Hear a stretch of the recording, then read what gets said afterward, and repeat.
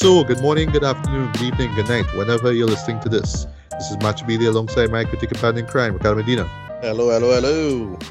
and the unquestionable nerd himself, Ashton Menzies. What up, everyone? And this is another episode of BBB Radio.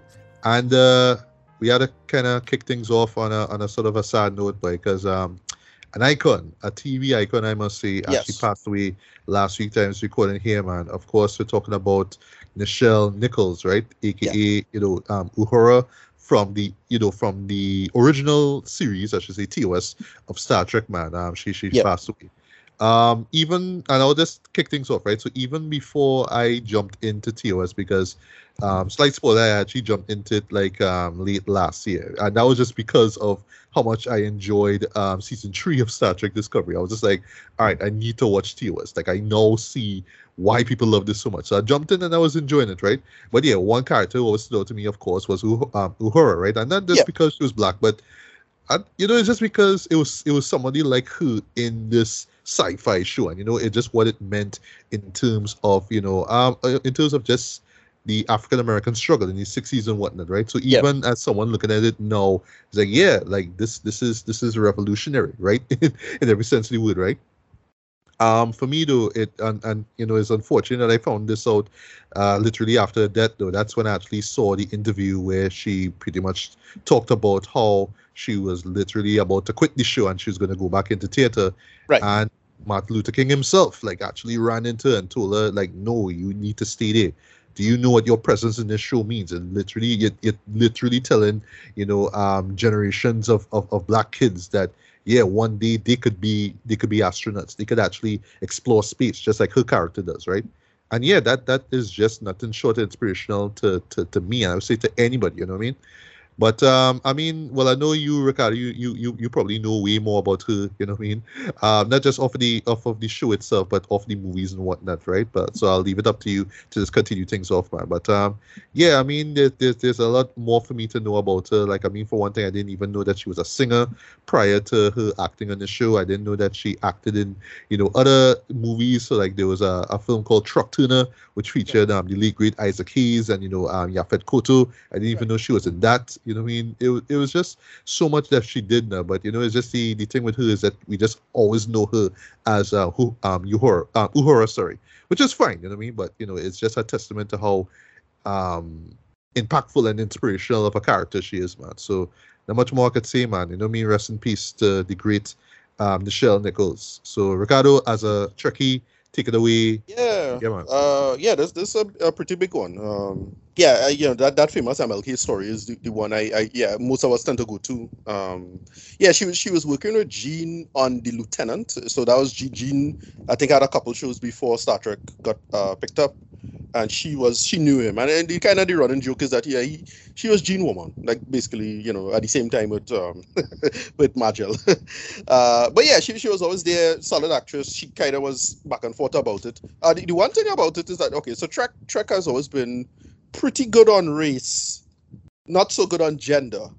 Right. But yeah, So but yeah, I've heard actually. So I've heard. yeah, in general, like I'll blame a lot of that on Rick Berman, but like even Gene himself was like, yeah, Gene was still kind of backward, with the exception of Uhura. I thought, in retrospect, they handled her mostly well, except for a couple of weird episodes, like the one where she loses her memory and she doesn't get back her memory. Like, they just treat it like if, everybody memory just recorded on tapes or something like that. But seriously, like, that all kind of subjective. Anyway, whatever. Right. And I forgot to mention, of course, the first interracial kiss on TV, right? Which I still haven't got to that episode because I'm still in the middle of season 3. I haven't reached there yet, right? Yeah, But so that it fact- looks interesting from the shot that I saw. Yeah, that fact is not entirely true. It had a couple of examples of interracial kisses before, but like there's a big one, like because it was like a big primetime event kind of thing. So that's why everybody thinks it's the first one because it's the biggest one by far.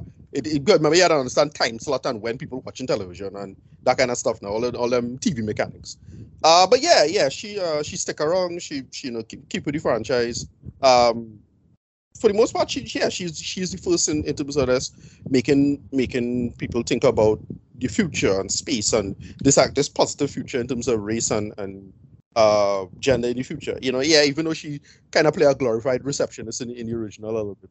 The That's other cool. incarnations of they update the character in really intelligent ways, like the Zoe Saldana version and this what's her name, Celia R. Gooding. Okay, from She Strange New Worlds. yeah, sure, right, yeah, they kind of update the character in really smart ways to make it work. So yeah, that's basically what they did. For what it was. Yeah, this is a big one we lose. It's really, really sad and unfortunate. I know she didn't have the best quality of life in the end of her career. And we was talking about Elder, so what? So but anyway, so she eventually she has passed. Yeah, from the original cast, and then there were three. I mean, wow. I mean, Bill Shatner, like he outliving all of them. Yeah, well, I didn't even know about these other two. So yeah, what were the other two persons? Oh no, right. So David Warner, Oh right. actor, right. So David Yes. Warner's played a handful of characters. He played Chancellor Gorkon in Star Trek 6, I think, if I remember correctly. And then he Okay. played one of my favorite villains in Star Trek ever, a character called Gulma Dread, in probably one of the best episodes of Star Trek ever. Chain of Command. Just watch that Right. episode. That's TNG, right? Yeah, TNG. Just watch that Right. episode. It will fuck you up because that character was a psychopath. Holy shit. He was like Well, a I already know I can enjoy that yeah, episode. that Yeah. is one But of I the didn't best. know he was in Star Trek, but I kind of not surprised he seemed Yeah, like. no, he play. I forget what other character he played in Star Trek 5 as well. He played a human scene something. I forget the character. As numbers never watched Star Trek. It's terrible. And Star Trek 5 is like well, outside of 10, and Star Trek 5 is like universally hailed as the worst Star Trek movie ever made. Yes, And that's true. yeah, that's Right. well, in my opinion, it is. I find it one of the worst Star Trek. But yeah, he was a character in that as well. I think that's when he was introduced into the franchise. He was that, and then he came back for 6 as the Klingon in that. And then, well, another Star Trek family person, he had one episode, but he was a pretty controversial character to say the least. Paul Savino. Oh, he was in Star. Jesus Christ! I didn't even know he was in Star Trek, and yet at the same time, I'm not surprised. Right. So Paul Savino, we know him as well, Paulie from Goodfellas, right? So Yeah. but he played Worf's adopted brother. What? Yeah, Worf. All right, so Worf is adopted from humans. Those two humans had a biological son, and we get to meet that character in late TNG. I think season 7. Okay. So Okay. he plays a character called Nikolai Roshenko. Right. I absolutely hate this character, to be honest. But yeah, but he was pretty good in the episode. Yeah. So yeah, rest in peace, Paul Savino. Rest in peace. Oh gosh. David Warner. Yeah. Warner. It just we lose some Star Trek people today. So yeah, this was last couple of weeks. So yeah, that's what. But for me, I mean, I know David Warner in other films. I know Paul Savino in other films, but I did not know that they were in Star Trek, man. So yeah, thanks for pointing that out, man. I really appreciate that. Right. So let's talk about episode 2 of Visa Claw, right? This is the newest episode of the GT Network miniseries Visa Claw, which is technically a spin-off of the recently released TV series, web series, Magnolia, right? And pretty much, yeah, it just pretty much follows where the last episode stopped off, where you see our hero Visa Claw, and this random Trinidadian guy who more or less is the not so much a guide, but just like a traveling partner, if you will, for our hero as he goes about his quest, right? And they kind of get themselves into a little bit of shenanigans and whatnot here or there. One in particular involving a warrior, and for the life of me, when I saw this, instantly what came to mind was a little music video called Mud Madness from, the Great Tree Canal, right? If you're familiar with that video, you know what I'm talking about, right? So it's very Juvie-like, that's all I'm saying, in terms of the reveal of this character here, right? So while Visa Claw is going about on his mission now, his mother, Queen Lucinda, we actually follow up on her as well, right? And she pretty much is kind of investigating this issue involving Excalibur, right? She's kind of investigating that. So Excalibur is pretty much what kind of spurred our hero to go on his mission in first place.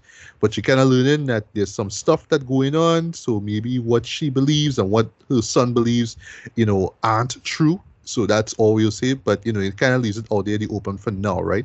And then finally we follow up on Lilene, and where the last episode was. Basically, she was in the middle of training. She's in this forest here, but she's hearing voices. She's actually hearing her own voice, but in a distorted manner. And it's pretty much kind of demeaning her and telling her that she isn't worth it, and she's terrible, all that kind of stuff, right? And then she finally sees for herself exactly where the voice comes from, and I'll stop right there, right? So Just to get the good out of the way, right? Visually, again, this is just another great episode, true and true. Whether it's the green screen, composite effects, composite visuals in the background and whatnot, or the natural visuals themselves, right? And just to touch on that for a bit, just seeing just the locales where we see Visa Claw and Keith, who is the Trinidadian, just seeing them walk through these sort of like this sort of like isolated sandy areas, right? I know it's over by Claxon Bay, around that area basically, but just those visuals look excellent in my opinion, right? And then of course, the drone shots look very, very impressive as well, right?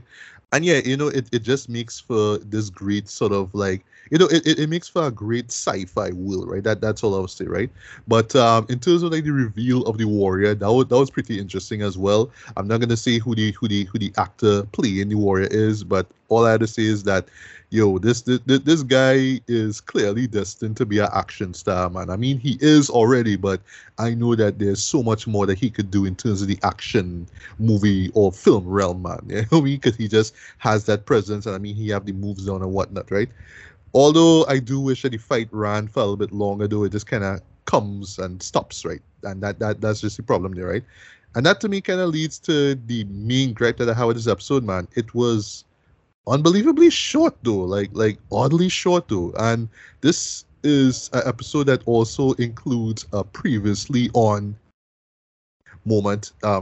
segment at the beginning, and then of course the title cards and whatnot, the end title sequence at the end, right? So I was a little like confused as to the why this episode was so short, right? Now I understand, what I mean, in terms of just like the production of shows like this, what I mean, time is not usually something that, Ansel has been able to control, 100% of the time. Case in point, there were a few episodes of Magnolia that kind of ran a little too short and whatnot, right? So while the first episode I felt could have gone a little bit longer, this one, yeah, this episode here clearly could have gone on for like at least 5 or 10 more minutes. Like you could tell that there's just so much story that could be told, right? And while I do appreciate where this episode ends now, it makes for like a great reveal and whatnot. I'm not gonna say what happens, but it's in the trailer. I still wish that we got more in between there, right? There's a considerate amount of time spent on the character of Queen Lucinda, which I appreciate, and just her more or less kind of trying to investigate this thing with Excalibur and whatnot. But still, even that and all too, this kind of came and went, right? And even worse now with Lillian as well too, because there's a great reveal involving her as well, right? And like I told you, we're gonna see more of that, but unfortunately, that's kind of just delegated to one scene. So again, I just find it kind of odd that we just got a really short episode. So I don't know if that means with the last two episodes, if they're gonna be just as long as the first one, or if they're gonna be like really long. You know what I mean? I just kind of just wish, like, this hope in my mind that one day, Ansel and his team could get to the point where we could actually get like full, I don't know, like half-hour long or hour-long episodes. But I have no problem with the 20-minute stuff, right? But here it's just like, wow, like that's like half of that though. Like what's going on here? So again, I'm a little bit worried here, man, because I just think that there's just so much story that could be told, that could have been told, I should say, in this one episode. But unfortunately, we just have to wait till the third one. But still, again, it's just like, just feels like there's a lot missing here, man. So while I was not completely wowed by this episode, and this just mainly is because of time, though, the consistency in terms of I should say the quality is still there. Whether it's the acting, the dialogue, the dubbing, the cinematography, the color correction, yes, this color correction, or I should say the colorist who work on this, man. I mean, I know who it is. I mean, it's in the credits, but another job well done there, man. And we also got another like stirring, musical score at the very end of this episode here, man, which I would say rivals what we got in the first episode, right? So I would just assume, I'm just going off the assumption that what we heard in the first episode is the main theme, and this one kind of feels like, maybe it's just like another team, or just like more or less meant to represent another moment or key moment in this overall narrative. But it works, and it sounds just as great, just as stellar as the last one, man. So yeah, I mean, not much more I could say. Solid episode again, but once again, boy, it's just that time, boy, was the main flaw with this one, unfortunately. So I do hope that with the last two episodes we don't get like that ridiculously short length here. I do hope that the story is well played out. You know what I mean? By the time we kind of like, well, by the time this miniseries wraps up, and we kind of look back at everything and we're like, okay, everything kind of just works together. You know what I mean? It all kind of plays out into this grand story that totally works from a narrative perspective, right? But again, I just wish that we got more out of the second episode, right? So, but still, I mean, it's solid for what it is, though.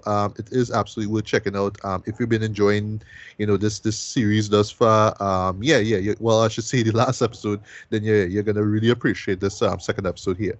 As before, you could check out this episode here and the previous episode on on the GT Caribbean Network's website, and yeah, can't wait to see what we get with episode 3. All right, so Ashton, you saw a little film called Carter. I only saw a poster of this, and honestly, I had no clue what it was about. I just kind of pick up on the fact that it's an action film. That's all I know. And it was released on Netflix. That's all I really know, right? So, yeah. So as someone who has no idea of what this show is about, and for people who probably do know what the show is about and just probably want to hear one's opinion in it. Yeah, Ashton, take it away. What is Carter about and how was it? All right, so yeah, Carter from Netflix, their new offering. I think, that's my knowledge, it is a Korean movie, so filmed in primarily South Korea, right? So movie starts off with this character named Carter in a bed, and then these agents burst through the door, right? And it's a weird situation. I mean, everything's just happening so fast, right? And then they show him a message that he sent, a video that he had this doctor. All kind of madness is going on, right? So I'm watching this movie and I'm thinking to myself, what are they trying to tell me? What's the story here in this movie, right? So we just start, I swear to you, within 5 minutes of this movie, somebody had get blown up with a device, right, in the middle of everybody, and a fight happens with about 100 men. One man versus 100 men, and the one man didn't even get stabbed once, right? Wait, you serious? Yeah. In a world where we had movies like The Raid and The Raid 2, especially The Raid 2, you're telling me there's still a director, action director, I assume, decide to have a fight scene where a man facing off 100 and the man who is fighting the 100 and even get touched? Yeah, exactly, right? And that's the kind of vibes the movie was giving me now. It was giving me Indonesian vibes now. I was like, yo, is this an Indonesian movie? I was like, if this is an Indonesian movie, it's okay, right? But I'm seeing that it's not an Indonesian movie. It is actually a Korean movie. And I, a man, really respect Korean film and cinema and TV, right? I put all of them together because I don't know what people want to break up different things into now. So, but I appreciate it, right? Because it's very well done. And this to me seemed like it was just made for, I don't know. I think they're trying to make this for a Western audience without understanding a Western audience, really. You know what I mean? Okay, so is it one of those kind of lost in translation kind of things, like it's only made for a South Korean audience, but it's trying to cater to a Western audience at the same time? It has to. That could be the only thing to make sense, right? Because, bro, I'm telling you, this movie starts off with this guy who kidnaps this doctor guy, and then they're trying to find back the doctor guy, but then he has to go get his daughter from this place. Then the guy Carter has to go and get this doctor's daughter from this facility. Then he has to transport her because she is the cure to the virus that turning people into a kind of zombified version of themselves. You know? Like, wait, say what? Yeah, exactly. I thought it's a straight action film, not no sci-fi thing in it. What? Yeah, and then the virus is spreading in the DMZ, right? And North Korea and South Korea have this guy as an agent, and he is You know what I signed the whole double agent shtick. That's what I signed. No, but it's because North Korea and South Korea working together in this movie. Okay. Right? That's interesting. And they're working against the CIA. and then maybe he was a CIA agent, but maybe he's a spy for the Koreans, or maybe he was a Korean agent, but he was a spy for the CIA. That kind of going on throughout the movie as well, right? Who is he really a spy for? And I don't know, man. I find the movie try to do too much, and then I would, and there's some. It's just some unbelievable, like, okay, as you mentioned, Raid 1 and Raid 2, right? Those movies I find was good because they be real. The man get all the licks he had to get to, you know. Mm-hmm. Yeah, yeah. He barely survived, right? Look at And the end of Raid 2, yo. Look at the end of that movie. Yeah, you know? Yeah, exactly, right? But this one, nah, boy, like, and I mean, fight scene where he was fighting those hundreds of men, the whole situation that was going on in that room and the whole vibe is like, yo, nah, this is so unbelievable. Like, I know, you know what this movie is like? This movie is like Crank and Yeah, I John remember Wick. Crank. I remember Crank, yeah. Right, Crank and John Wick mixed, but like bad. Okay. But Crank, I get any yeah, vibe that it's trying to, it's doing like a bunch of like old action tropes. When I mean old, I mean like 2000s action tropes, but you know, just in a 2020s kind of context, but not in a good way. yeah, and then again, something I've realized with Netflix these days, Netflix can't resist slapping type topography all over the screen, boy. Like Hong Kong, Dog. Macau, South This was Korea. one of my criticisms with the Green Manager. Like literally, it was just globe trotting. Sorry, everywhere they had to go is boom, big thing. Yeah, Hong Kong, yeah, as you like see, or Macau, Bangkok, whatever. Same thing with the Green Man. Yeah. yeah, I mean, I find like it kind of again that getting tired, right? And then next thing they were doing is like these stylized shots now. So like Uh-huh. these crazy dumb shots, like some of them don't make any sense. They don't help the action. In fact, they blur the action more than anything. They can't see what's really going on too good. Just to make any sense, I was like, what is the point of this? What is the point of okay, so imagine, if you will, you're a learned guy, right? Mm. So you know those in Japan, right? There are those like red kind of gateways or walkways, but there's like multiple. Right. So now imagine that kind of vibe over like a jacuzzi, right? But very thin and just over the jacuzzi, but the same kind of thing, right? Mm-hmm. So the shot rotates from a top-down view, from them fighting to around to over the kind of lattice looking ship, and then comes back around. I was like, but they block out all the action. I ain't see nothing. This is madness. You know, But it's supposed to look cool and stylized. That's the point. yeah, well, No, it was sorry. The more you describe this, the more it sounds like been there, seen that. Yeah. boy, that was From making me Netflix, feel huh? like motion sickness, boy. I was like, yo, Mm. this is, I was like, I'm glad it's not a person that have motion sickness because I'll vomit all over the place. Yeah. This is terrible now. And real jerky camera movements. And you could see like they're trying to accomplish like, you know, let's do this scene in one take. Oh, okay, okay. Well, They're we're doing gonna that. do this one scene in a continuous shot. But then you're gonna go and do that. And you know what else this movie reminds me of? Hardcore Henry. Oh, which is one of my like, you know, favorite guilty pleasure movies. At least that Right. show know what it was about, right?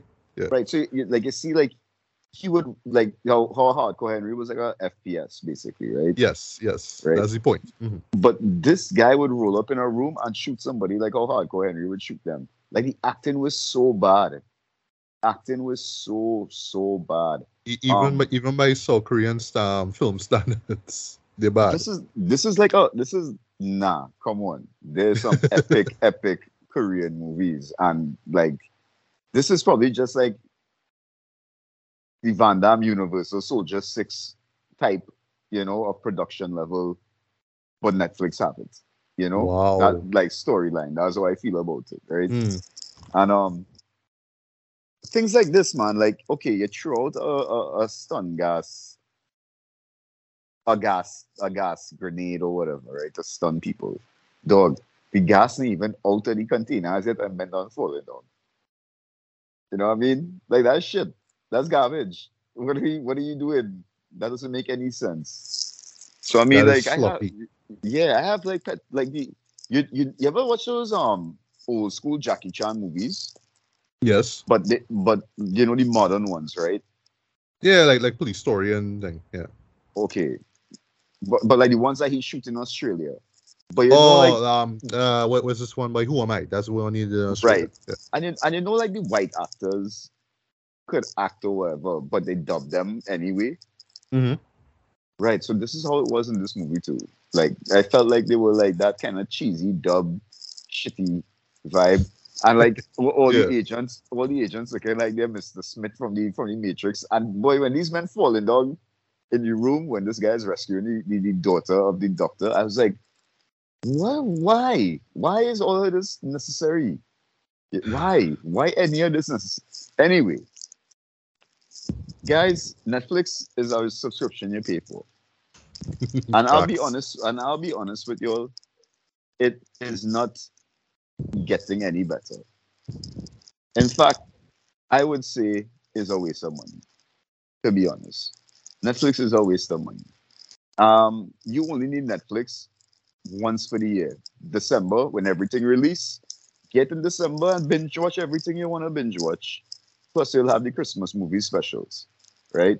Because well, that's facts again. Yeah. yeah, because I mean, this is rubbish, right? These kind of movies and all the cancellations they make on Netflix and all the shows that they're not continuing, it doesn't make any sense. It doesn't make any sense. And in fact, it's just at this point, entertainment wise, I feel like the only reason we are having something called superhero burnout is because they've done so much so badly, and they keep trying to force it down your throat now. Like you don't have to drop us just because Marvel does something. DC doesn't have to do something, a movie. Because I tell you what, Marvel animation is real shit, but DC animation is amazing. Of course, like I Right? can't even remember off the top of my head, a new worthwhile Marvel animated show. The last one I could think about is Punisher Black Widow. That was it. And All that right. was that was kind of shit too. Right. But as I say, this is not good enough, and this don't justify me paying for a subscription. But this is the kind of thing I cancel subscriptions for. It's like, yo, Yeah, but you know how Extraction was a hit. Mhm. This was supposed to be like the South Korean Extraction. Like it was just supposed to come out there and be a hit. But this was a real miss, boy. But you know who gonna like this? People that like mindless action, start to end, and they don't really care about storyline because the movie's just there to entertain them. That's what I was about to say, because like I just picture everything from what you say. I just picture at least the action look kind of decent enough that you could just shut your brain off and watch it. Yeah. Like so. I mean, like every audience for a movie, boy, everybody gonna like something. But for me, and if you think from here and how I've described this movie that you think similar to me, you would not enjoy this movie. But if you don't think like me and you want to give this movie a shot, give it a shot. But personally, me, I rate this movie like a 3.5 out of 10. It was that bad. I was like, ugh. Wow, boy. that sucks too. What you could do, that's what you could do. Now everything is a hit, boy. Something had to be a shit. I'm telling you. All right, so let's talk about Bullet Train, right? Yeah. Ricardo, you saw this? Yeah. I Right. did. I saw this pretty early in the week. I saw this Wednesday, I think. So okay. No, I haven't had a chance to see it as yet. Right. All right. Just want to know, right? I wouldn't say that this is one of the most one of my highly anticipated films of this year, though. But the moment when I saw the trailer, I was like, "This is my kind of shit," right? And essentially, what it is. Go on. Yeah, the only reason I cared about this is because it have is a couple people from Atlanta in it. Yes. Yeah. Well, one of which I knew was gonna be in this, right? That's Brian Tyree Henry, right, aka Paperboy, right? Right. But a certain somebody else show up, which you'll get to, and I was like, wait, you in this too? What? what? But anyway, right? So yeah, so just to get this out of the way, right? I actually a fan, so to speak, of like these stylized crime slash gangster films, right? Yeah. I just have a fondness for shows like that, right? Of course, for many people it started with the great Pulp Fiction, right? But then from Quentin Tarantino. But then, guys like Guy Ritchie came into the scene now, so he brought stuff out like Lock, Stock, and Two Smoking Barrels and Snatch, right? Still two of his greatest films, right? And that brought like a different dynamic to it. It was still stylized or whatnot, but it was more the Cockney, British gangster, blue collar kind of vibe basically to it, right? Yeah. So yeah, I mean that was like a different vibe to it, right? And then, from the 2000s, of course, I mean in the 90s, I mean there were big copycat films of Pulp Fiction, right? But when Snatch and Lock, Stock dropped, I mean there were numerous copycat films, you know what I mean, of that style of gangster filmmaking, right? Perfect example being, I'll use this as a reference to this movie here, Smoking Aces. This Right. film really does feel like Smoking Aces in the sense Right. where you have these colorful, hitmen and assassins and killers, and for some reason they all come into this one place to do everybody had to do this one job or a similar job, and it's just a matter of who's gonna find out who's gonna find out who, and who's gonna get involved in Right. what, and who basically gonna survive in It, the it, end, it had a right? little Edgar Wright in there for me as well.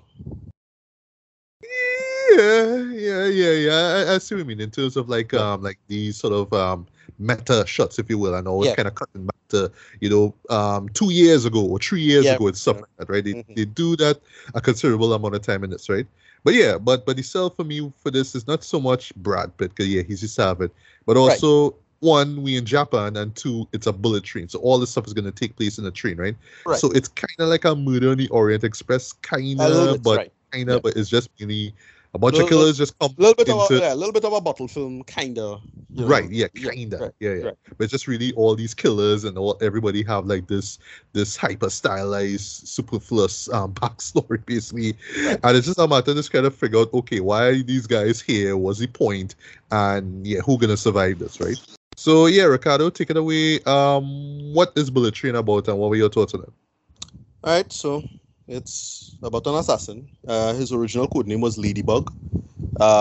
He had to come back. He comes back where he have, he just hyped himself up to, sort out something involving a bullet train from, I think, Tokyo to Kyoto. And basically, he had a normal contact that leave, but then he had to deal with a new handler. I think Maria Beetle, if I remember correctly. So his whole contact out. So what happened is that he had to deal with the new handler in this situation, and then he also have apparently 3 other killers on board who had to sort it out. And I think with this boy, the villain is is Michael Shannon, played the White Death. Then yeah, so basically is this crime syndicate he had a chase on, and he basically had to look out for the White Death's son. That is at least the situation, and involving a ransom, and they have to sort out that, and then multiple figures have to come into the situation to sort out that, and so on and so forth. That's where it starts, and that's the running premise from there. Money, $10 million, that's a lot. Go. People who very good at killing other people, go. That's what's going on here. Yeah, that's pretty much it. It starts from there, then spirals out. You want to start? Because to be fair, I was a little underwhelmed by this. I liked it. There's a lot of, for lack of a better term, it's style over substance. But that's the thing. I really felt it could have done more and punch up the script a little more. And I really wanted more character stuff, to be honest. Like, it was just a little too sparse. Like, it have a lot going on, but we don't see that a lot going on. It's one of those. Right. And again, it's a battle film, so it's fine. But you still need it. Like, so I came in on a conversation. You guys mentioned the raid. The reason why the first raid was so brilliant is because you really get a sense of a lot of stuff going on, even though it's a battle situation. Mm-hmm. Right? Mm-hmm. At least the first one, right? This have the same spacing. Like, it's like this tight spacing and all these external forces coming onto this one situation. But I felt this was a lot weaker, like in terms of like figuring out what's going on and why. And then when everything was all revealed, I was like, all right, well, That was not interesting. It was cool. It had a lot of fun. Fight was okay. I don't know what they're trying to like. Why they're trying to market Brad Pitt as this? Like Brad Pitt rebranded himself for some reason. Like why he trying to be action star all of a sudden in this way? You know. Yeah, this kind of goofy act, and this is like he trying to be funny too, because like he was in Deadpool and had one kind of funny bit. Oh yeah. I forgot about yeah, that. it was like a kind of funny bit, not really. It was kind of funny, but that is about it. Like he tried to pivot and run into that. I'm not sure what's going on here, but that is about it. Like I don't know. I'll just say Brad Pitt is a little miscast for this, to be honest. Like I just couldn't buy Brad Pitt in this role. He wasn't really holding me. He wasn't all that funny in this. And I suppose that's the big conceit, like it's supposed to do a lot of humor, or at least the marketing like sell it for that now. But this was like, all right, well, I thought you could have been, because you expecting it, because that's how it feel like. It feel like funny John Wick. No? That's what it feel like a little bit. Like it's funny John Wick. There's a bunch of assassins, but they're making it funnier and more humorous and sillier premise. That's about it. Like I couldn't really whoop myself into it. So that's about how I feel about it in that, initial feeling. I saw it Wednesday, so my brain kind of fog over, because it was really kind of forgettable, to be honest, to be fair. No, I understand. Yeah, it is cool. It's a cool premise. I always thought this was a remake of the old. I think it's a movie in the 70s called The Bullet Train. It's not. Not sure. No. Yeah, I'm not sure, but like so I was thinking that. I went back and watched back that movie. It's like, no, it's not. But that's about it. It's just, I don't know. Is Tarantino? They probably could have got a better director for this movie too. I'm not sure. I don't know, but it just kind of fall flat for me. It's good. It's fine. Right, but it just didn't stand out to you. I understand. Yeah. Right? So the only thing that had me cracking up is just the when you see some face and you see who's who, like as a guest, basically like a cameo, effectively. So yes, like I didn't know Michael Chandler. I didn't know Michael Chandler was this. Like I didn't know neither. Like the moment I saw his face, like, oh shit. Yeah, I didn't know Sandra Bullock was in this either. Like, okay, all right, see, like it take me a while to pick up is that person, but like, all right, that's about it. Like the only thing that had me going, but I felt the casting they could have make work a little bit better. I personally, the problem is Brad Pitt, to be honest. Like he just didn't hold the film for me. Like I think he's a good actor, great action star. Just didn't fit in this really particularly well. They could have done more. I don't know. That's just how I feel about it. So, well. Right. I'll take it away. Right. So, just to follow up on what you said, you thought it was based off of a remake of an old film from the 70s, right? It's actually based off of a Japanese novel of the same name. I didn't even know that till like a few days ago, right? And I actually watched this movie yesterday time I was recording this. When did that book come out?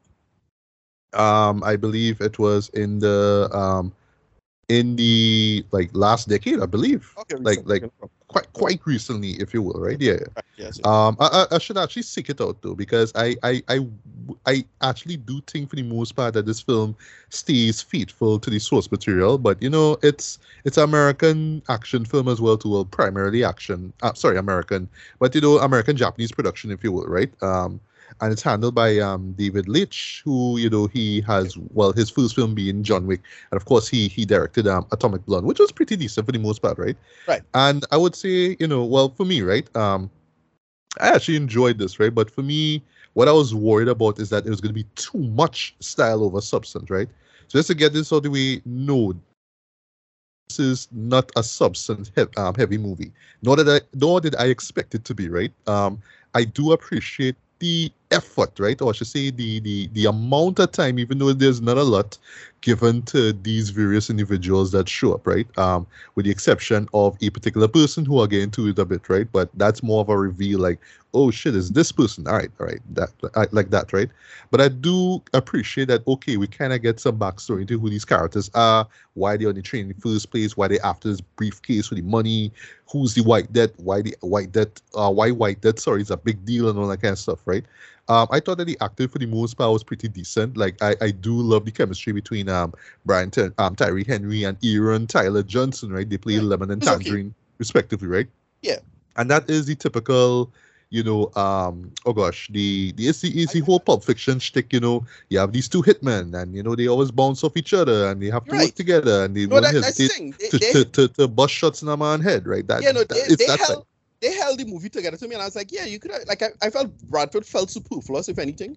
Like, I'll talk about Brad Pitt in a bit. If it was the three of them, like, there's the three, the third assassin, who's the big surprise. If it was like they were the stars, the story could have worked better. I don't know. It's something about it that just feel bloated and weird. Like it just didn't flow as well as it could have. I don't know.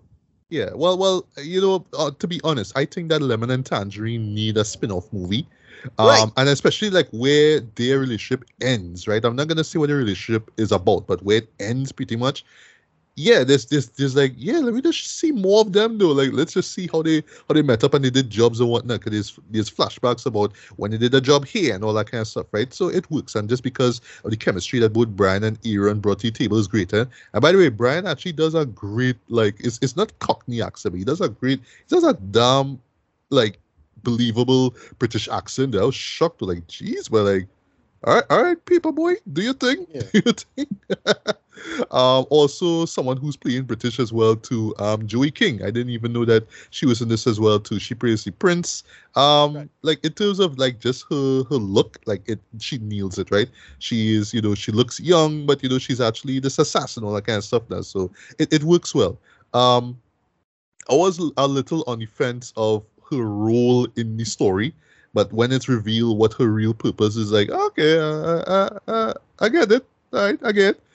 How her story ends, so to speak, had me going. I thought that was great. Because, yeah, but without spoiling anything, she is a flat out psycho, but, you don't really see it that much, though. It's just like when you get deep in, like when you learn, when she actually gets like these one-on-one moments, that's when you really see how messed up she is. But you kind of understand why when you learn more about her in the show, right?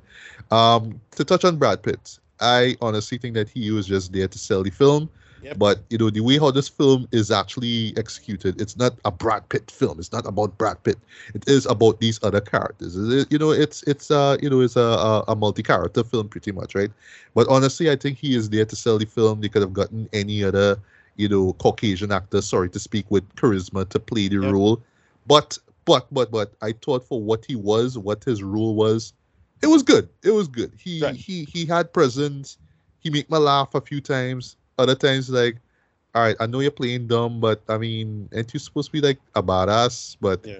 I guess that's the point. And like throughout the story, he talk about how he have bad luck, and it leads to like all these shenanigans involved with him and all that with involving him and all that too, right? And they work. They entertaining. You have fun seeing him be a goofball, right? But at the same time, compared to these other guys, you're like, well, dude, like you kind of like outclassed. You're like everybody else could pretty much kill you, and you just bumble your way out again, shot, right? Or stabbed. Case in point. And another sell for this movie was seeing Bad Bunny, being this as well too. Right. Right, Okay, and that was he- him. Okay. Yeah, Take my while that's to him. pick up. That's him. Yeah, take my while to pick up who this was. Like, okay. Yeah, no and they have a pretty dope fight scene as well too. It's Right, in the yeah, trailer yeah, as well too, right? Yeah. Both well the two fight scenes involve, well, basically one involving Brad and Bad Bunny. Next one is with Brad and Aaron. Yeah, those were in the trailer basically, right? But when you see them play out, yeah, they totally work, right? What I didn't expect though with Bad Bunny is that we actually get some backstory into him though. Right. And here as well lead into the style over substance, right? Because yes, I do get the approach of this show, right? This is pretty much gangster worship, right? It's like all these guys have like these really like badass backstories, like, oh yeah, they're the toughest, roughest killers, and they were baptized in fire and this thing and that thing, right? I especially see that with Bad Bunny's character. Like, I did not expect. Basically, you get a montage involving why he becomes the wolf. That's his character, right? But like, I didn't see that coming a mile away. And at first, I was telling myself, all right, this gotta be some kind of self-indulgent kind of shit. Like, we just have to show just how badass they are, and that's pretty much the point. But no, it actually leads into what the main conceit of the story is and why everybody's on this shit. I was like, oh, okay, I didn't see that. All right. And in his case, it involves revenge, right? Now, I'm sorry if you're a Bad Bunny fan, but he's like hardly in the movie, even though he has a really, really effective montage or whatnot. But when he is there, he owns it, though. I will say that much. He owns that performance, though. I'll give him that much, man. And then when it's actually revealed what really went on behind the scenes in the montage, as I will say, it makes for a great reveal, as all I say. And it connects in a sense to White Death, right? Also speaking of White Death, I didn't expect to see Michael Shannon this. The moment I watch him, I feel like, oh shit, that's Michael Shannon. What? Yeah, Dick Marvel, yeah.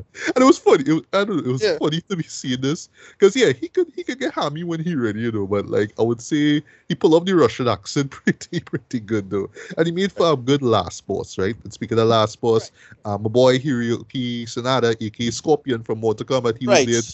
I love his presence in the film, right? Like it's the typical the Japanese samurai guy, and I was part of Yakuza. It's that, right?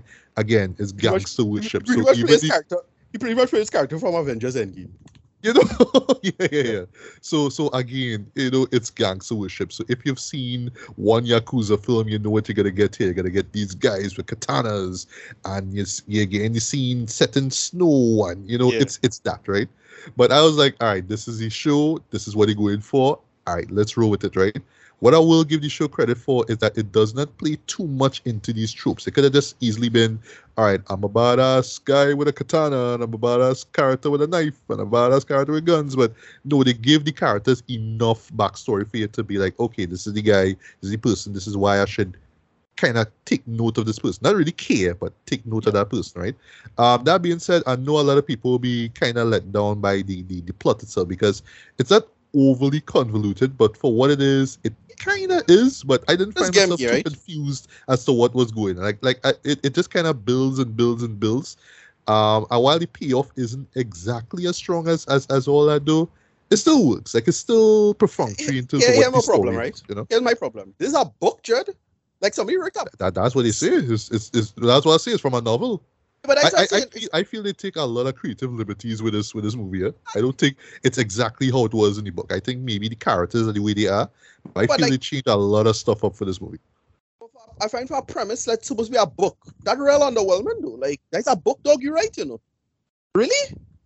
Here's the thing. The funny thing I was thinking about this, I was like, is this a novel or a graphic novel? Because the way how the show itself is and executed and story-wise, this is like graphic novel kind of shit, though. But as a novel, I don't know, This feels too much like a graphic novel to me, buddy. Okay. Right. Yeah. I feel I feel like probably was supposed to be, or maybe there is a graphic novel version of it somewhere. But here's a novel, like I say, right? But that being said, I mean, the actors do their thing. Everybody kind of owns their role. They get the time to shine, even if it's small roles like, say, Bad Bunny and even McGill Zazie Beetz. I did not see her coming in this, and they're going to see who the character is, but the reveal is awesome, and what she does is awesome as well, too. There's a lot of stuff that goes on in the train and all that, too, and it's even to the point that at some point, again, like I've never been to Tokyo, I've never been to a bullet train, so, there will be fights, and there'll be a character will get shot and whatnot, right?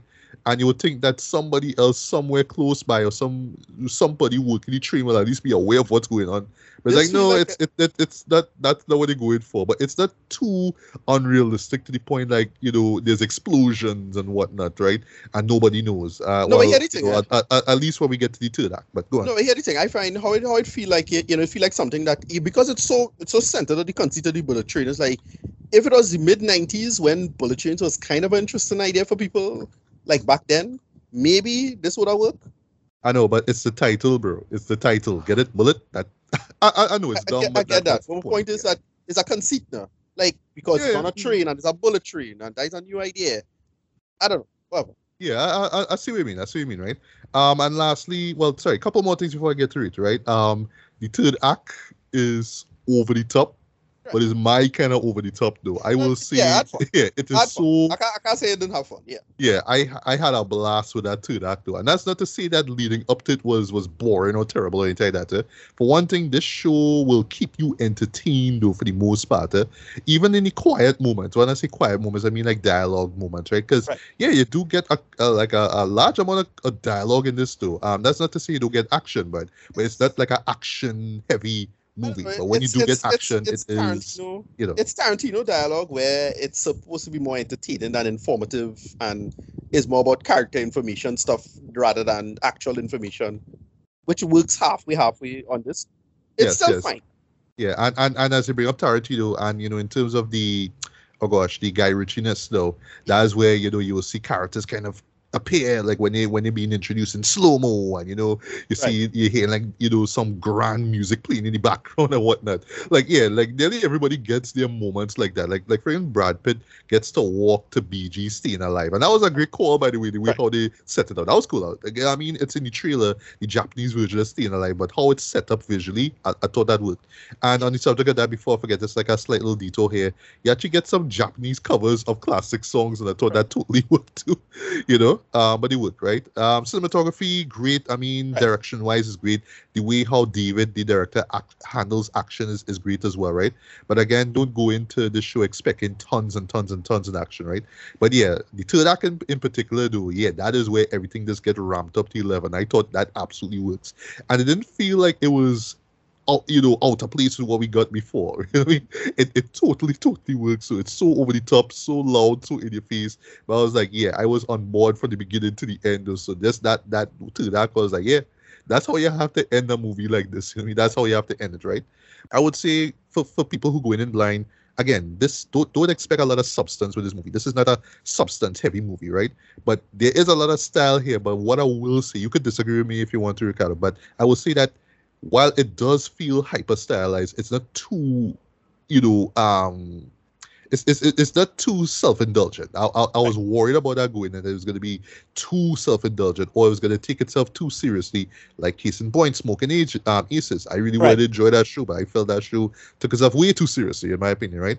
But here, you do get your serious moments and your intense moments, but pretty much this is just action comedy. Like I what the audience I was with was cracking up at it. I was laughing at points, like I was genuinely laughing at some points, and I was entertained and thrilled at other points as well too. I was concerned at other points too. They just kept building the stakes up, and then when we get to that third act, it's just all bets are off, man. So for me, I enjoy the hell out of this though, but in a guilty pleasure kind of way. This is the kind of movie you have to kind of go in with two beers in and just have a blast watching this, right?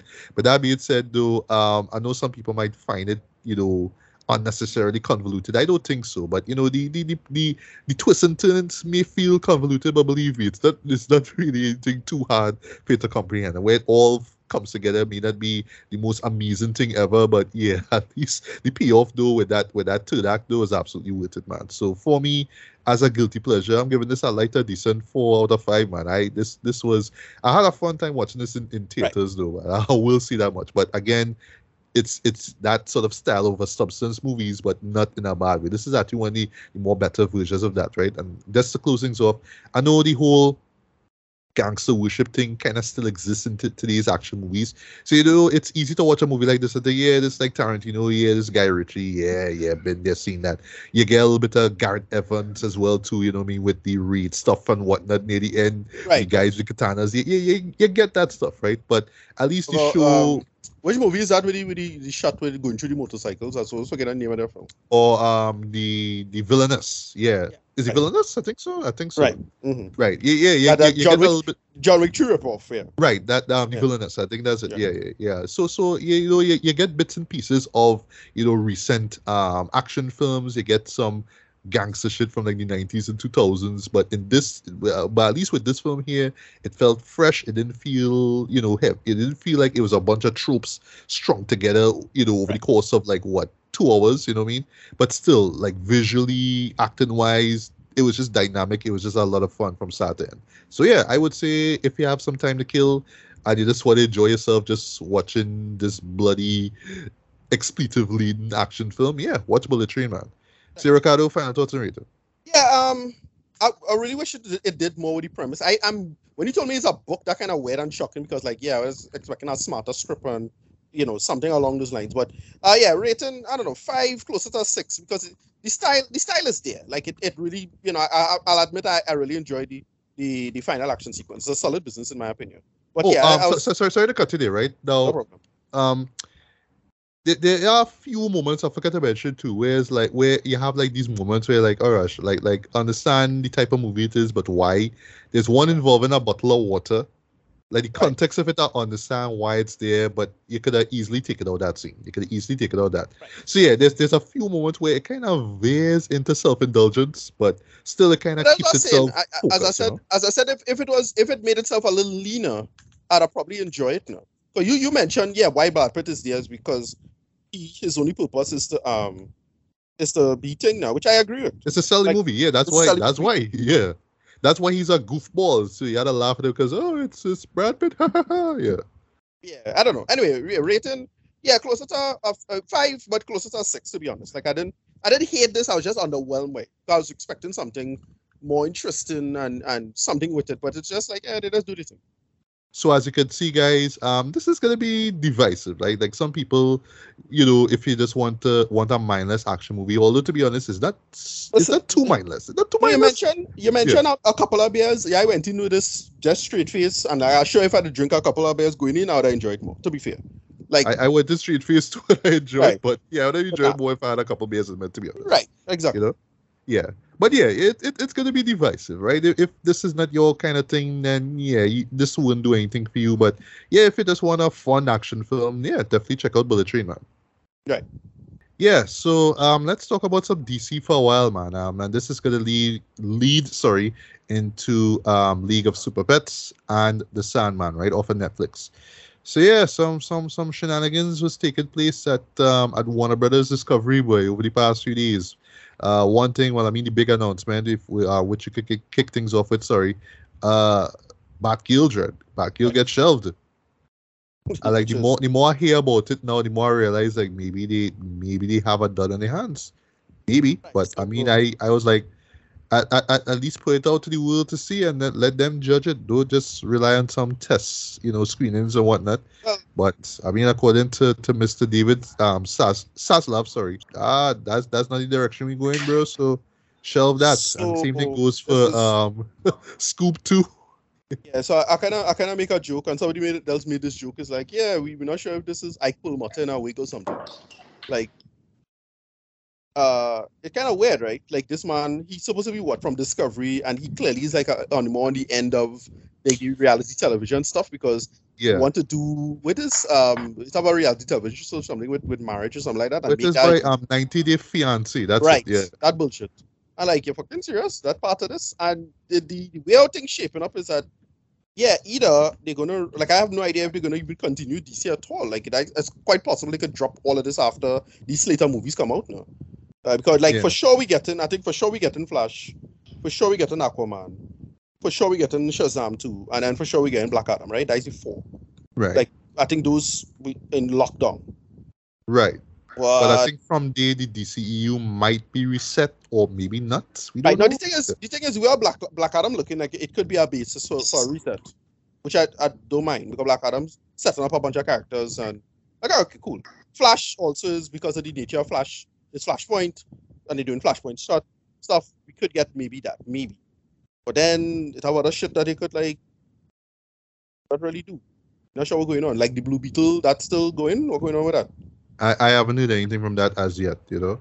I could feel so sorry for Homeboy if that get cancelled as well. So like I still feel sorry for poor Leslie Grace. Like why they Yeah. doing this to Latinx actors boy who want to be on DC? Like there's something going on there. I mean, yeah, but still though, like it's just I mean, they would have put it out now because they keep saying, right? My thing is that they keep saying is what do you call it? Oh well, we're doing it like Feige and that, but you know, Feige and would kind of pour the Batgirl movie though. Pour that Thank goddamn you. Ant-Man movie, good. Yeah, Like Feige and would have fight up, you know. Like study Feige and them, study what they do with Ant-Man. Ant-Man director dropouts, and them still do that, you know, and fight it up, you know. They had such faith in the project, you know. And it's Yeah. not like some big masterpiece or anything like that, or some big crucial part of the MCU or anything like this. Ant-Man is still is goofy nonsense. yeah, And and they still make it fit. They still make it fit they put fit. it out. Yeah. And this man's cancel a whole movie that was more or less done. Like I get the logic, you know. I get the logic, but still do. Like, dude.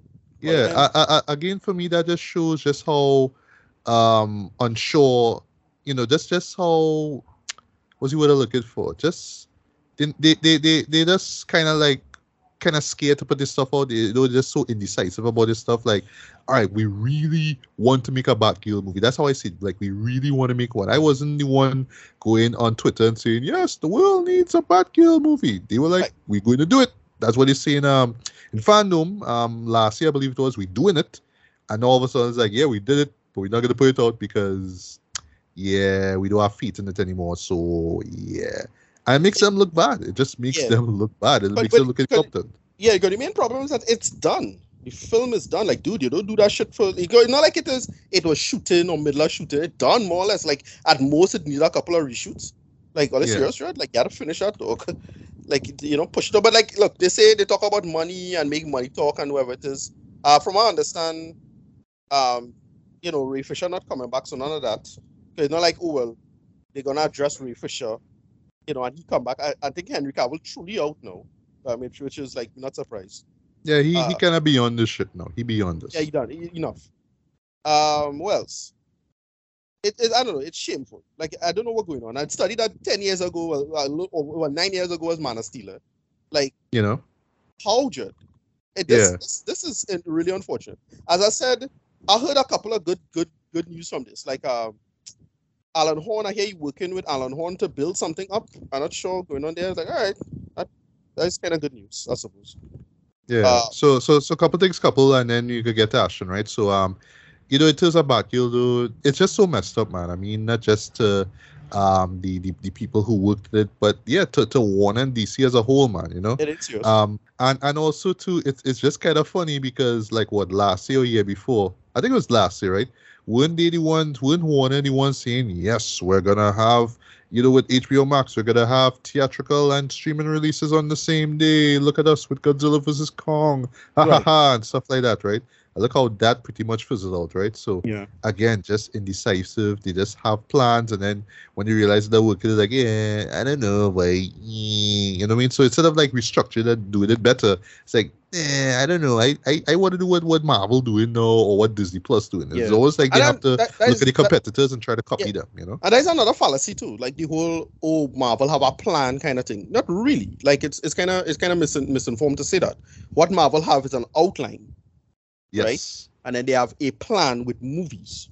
Right? So you have your plan for movies, you have a general outline. Where you think when they introduced Thanos, they was gonna do, they had some super plan and know exactly what they was going to do in Infinity War? No. Oh. They had ideas. They had Thanos had general conceit. They had an outline from the comics. That's it. And it's the same thing with this. And them are just thinking they're saying a plan, but our plan is not the same. I don't know. As I said, I've said it. I've been saying it since Batman v Superman came out, which is where's Alan Burnett and all of this. You have a template with that. Another person I'll keep talking. Well, I'll talk about later. Who could have be part of this, whatever. But yeah, I don't know. The whole thing is a real shit show right now. But holy shit, I know, boy. I cannot believe they're in this position, Drew. And it's the point. Like I really try to care. I really try to care over the past couple of days, though. But I was like, I don't know. There's just so much out there in the world I can be concerned about, boy. But yeah, Warner and DC real shit in the bed right now, boy. But anyway, we're talking of Ashton. Anything you just want to weigh in on this whole Warner DC Discovery debacle? Well, you see, Zaslav have a lot of things going on right now, and there's even rumors that DC Comics might get scrapped. So there's a lot of things happening at DC right now. So can't really put your faith in nothing DC too hardcore right now. I mean, they gave Flash a half season to wrap it up. Right. Which again, good. They cancel Flash. Good. Like finally. They could have done that like 2 seasons ago, whatever. Yeah, I don't know if Stargirl dead. Lock and Key is a DC thing. Sandman is a DC property. So now what's going to happen? We'll get into it a bit, but yeah, Yeah, so that's my concern now. I mean, DC have good things, but it's like they don't want to build it. They just want the money now. Because if Marvel doing it, they should be doing it. That's it. That's the attitude I get from like the DC camp. But it don't look like that. You have to build it. You all had a chance to do it with the Snyderverse and they fumbled the ball. Yep. That's right. Yeah. That's facts, right? I don't know where the relationship went sour there, but that's just facts. They fumbled it big time there because they could have used all those guys and do all kind of things while they was building something in the background. Because as I said, my thing with the Snyder, again, the problem with the Snyder content is the Snyder part, right? Like he himself should just not be part of creative. That's all I see. He could be part of production, make it look good, blah blah blah. But you can't do right. Do right. You're not. You think you're doing something clever. You're not doing anything clever. To have other much better people at this material, get them. We didn't get that. Like, we still get him talking about a bunch of shit that he think he being clever at, and all these characters being clever at. We didn't, and it was just underwhelming in that sense. Man. But they could have built from that. Again, the little hope I have is The Rock, right? Because I think Black Adam have potential. I've seen things that might be like, right. But whatever, we'll see. Right.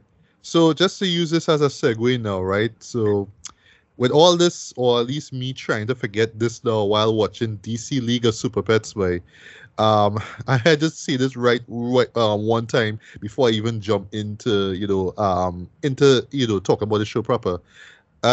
If only we could get a series out of this way. Okay. This actually could make for a great TV series in a way.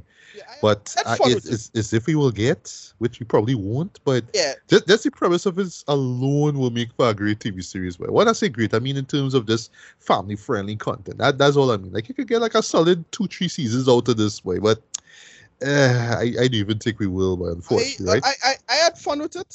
I thought it was okay.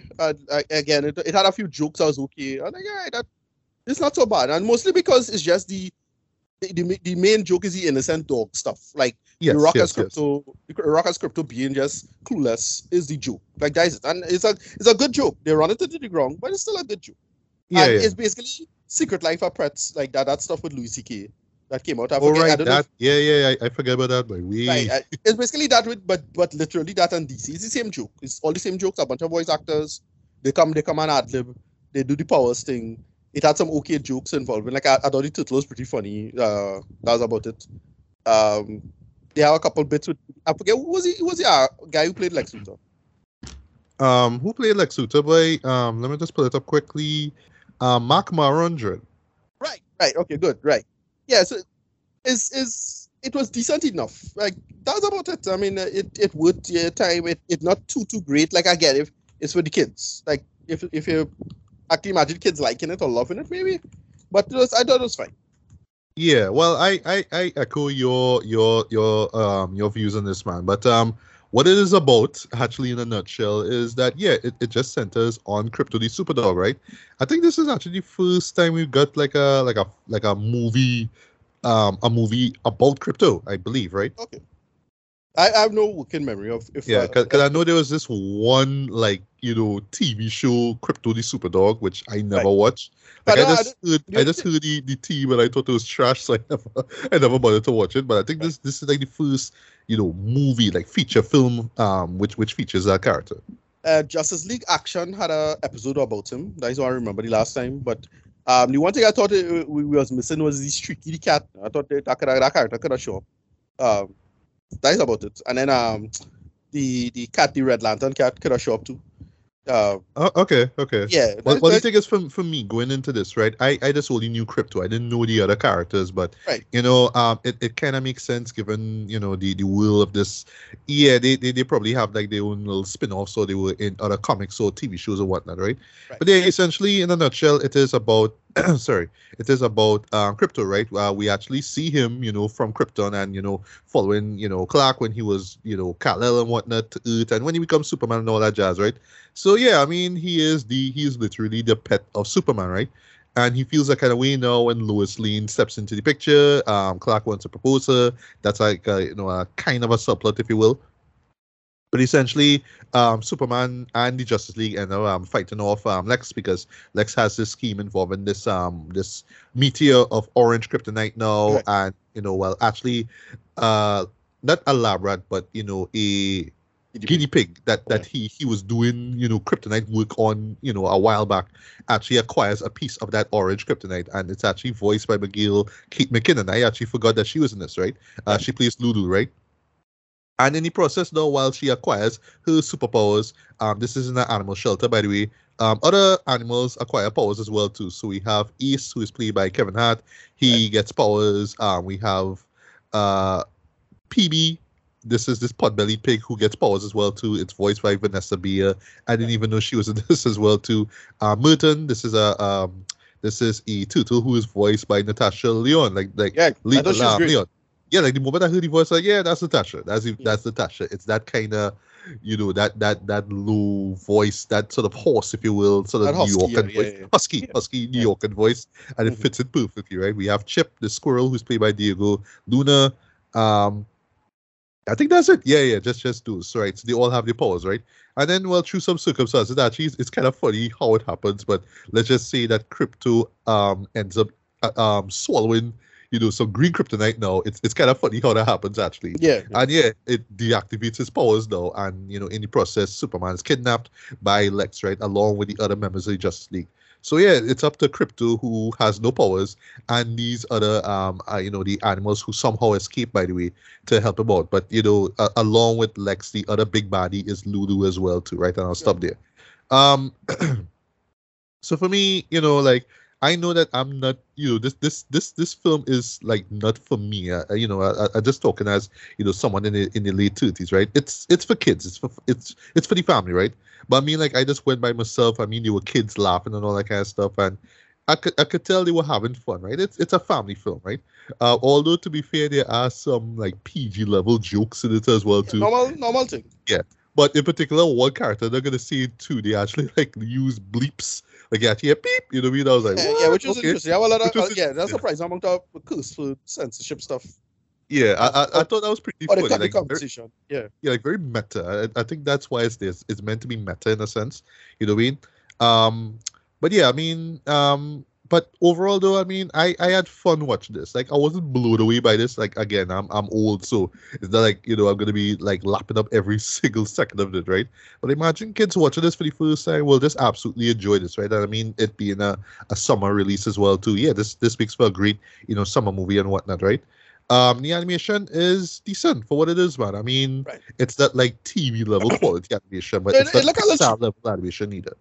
Right. It's a little cheap looking, but it's still good. It's still fine. Yeah, well, if you say cheap, I say standard. That's the term I would. It looks standard. It looked like if I saw this on TV, I wouldn't be like, wow, like they could have spent some extra cash on this, though. You know what I mean? Right. Like it works for what it is, right?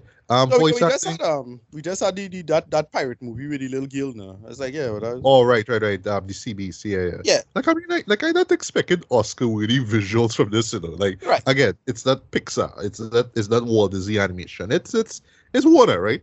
But I did think, what I mean, because like I went to this kind of expecting this to be along the level of, say, like the Lego Movie 1 and 2 and the Lego Batman movie, where there's like a particular visual style that kind of Right. makes it stand out from the rest.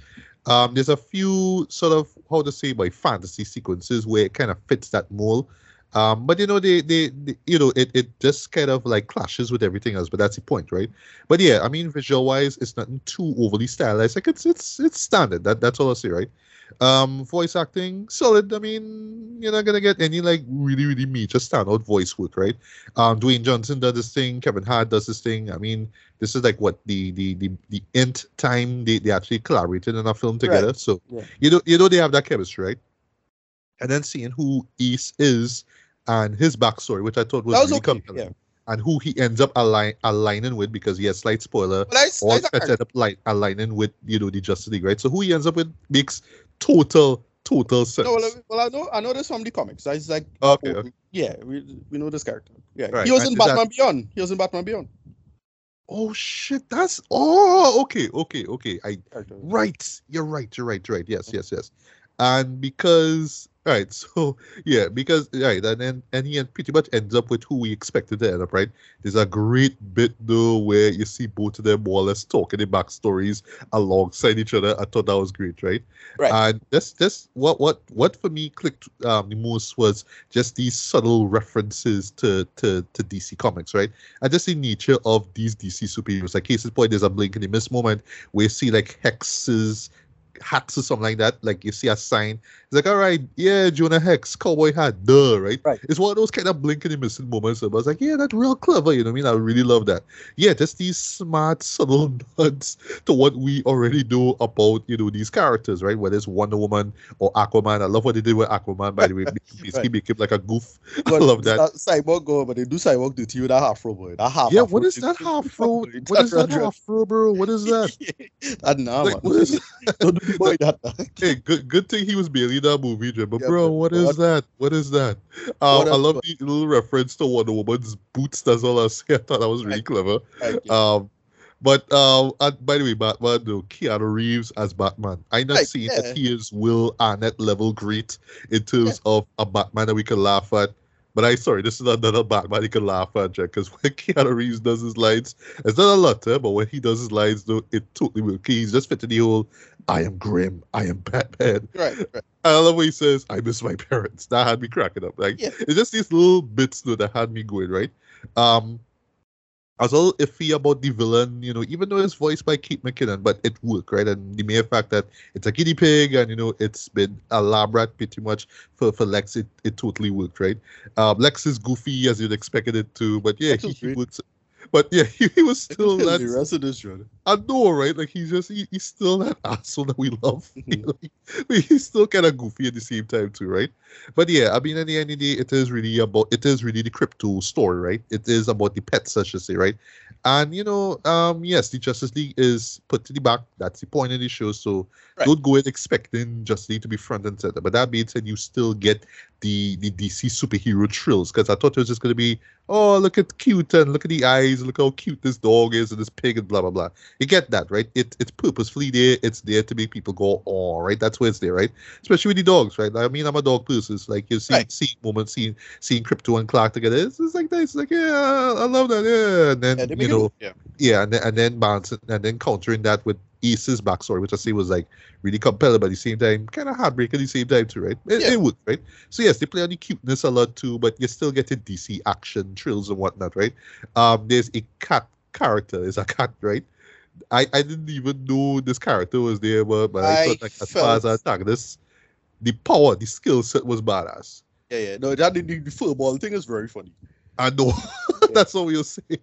Yeah, but that's. I know, but I really thought that character could have been like the Lantern character. Sorry, the Red Lantern character, like or something like that. They could have do something more with that, but like whatever, it's fine.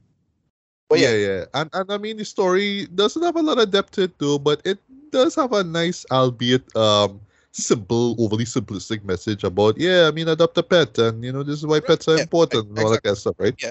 So yeah, I mean at the end of the day, it's an entertaining film. I saw it in theaters and while this is one of those shows that admittedly I would probably enjoy a lot more if I was home, I actually didn't feel like I waste my money. Like I felt like it was worth it. It was worth it, but it is really one to see with family, especially if you have kids. That's what the show is designed for, basically, right?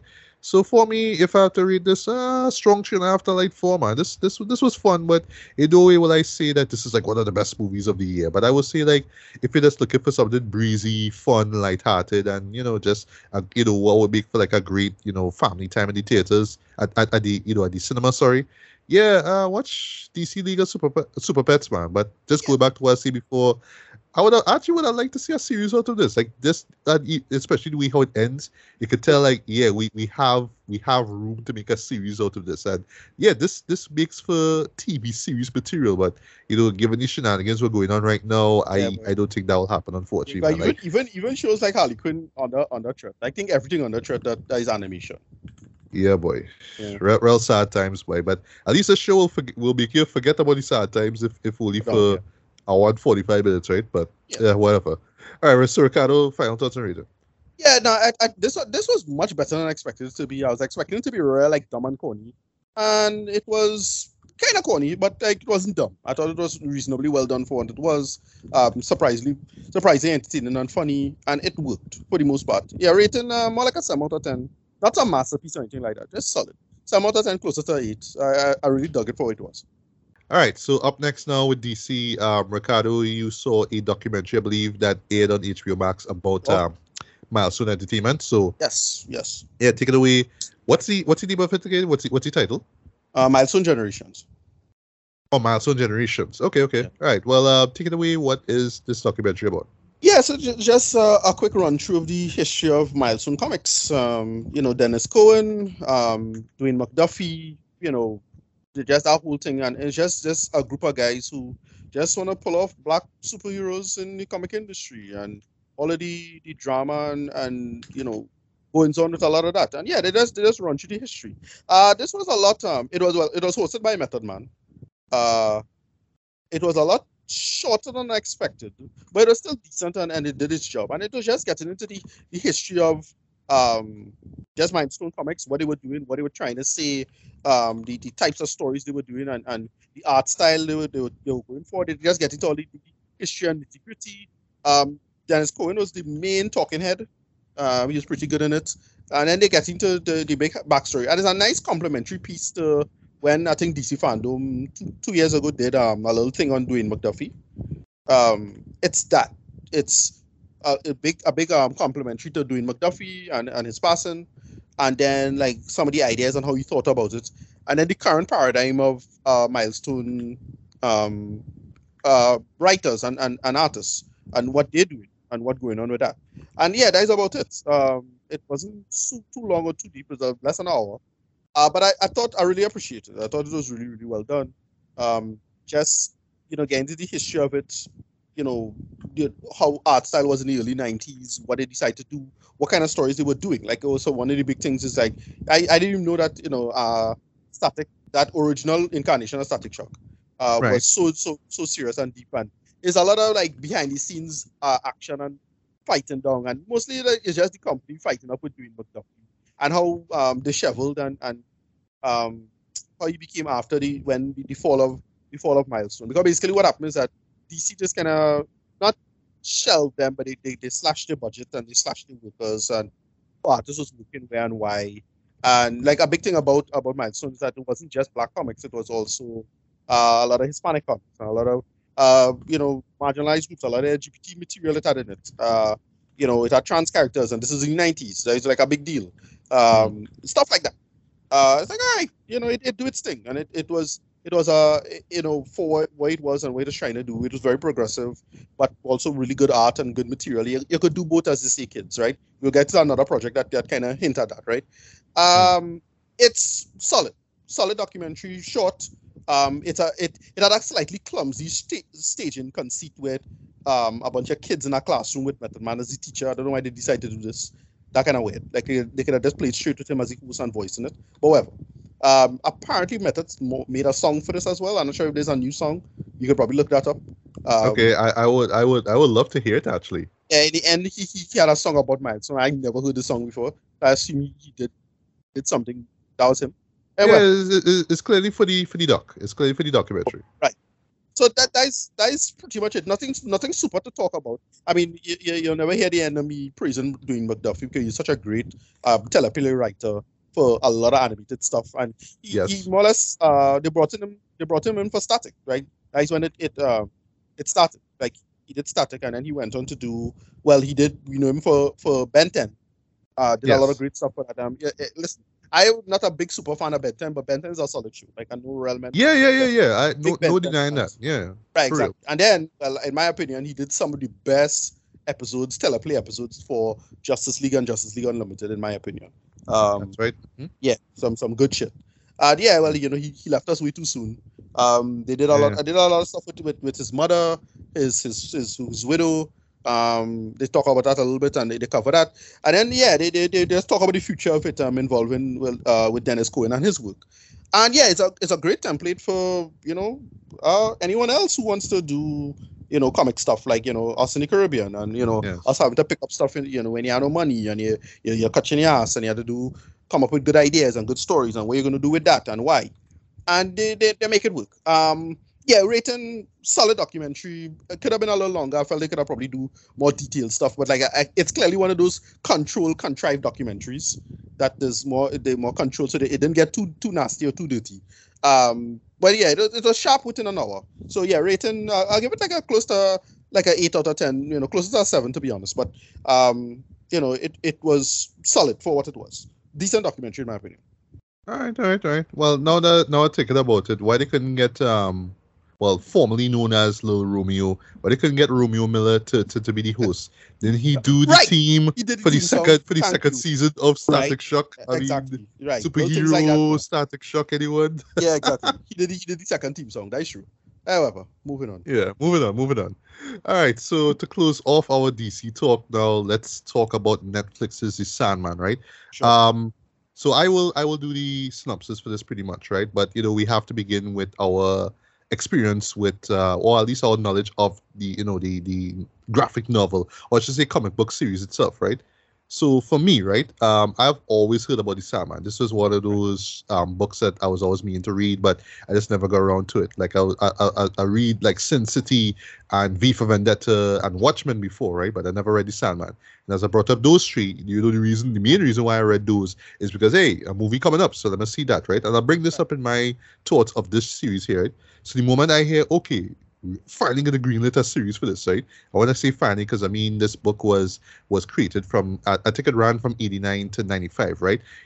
Under the watchful eye of the great legendary Neil Gaiman, right? And I mean, once I started reading the book itself, I was like, yeah, I have mad respect for this guy, Dread, in terms of just his creativity, just like his and understanding storytelling. Yeah.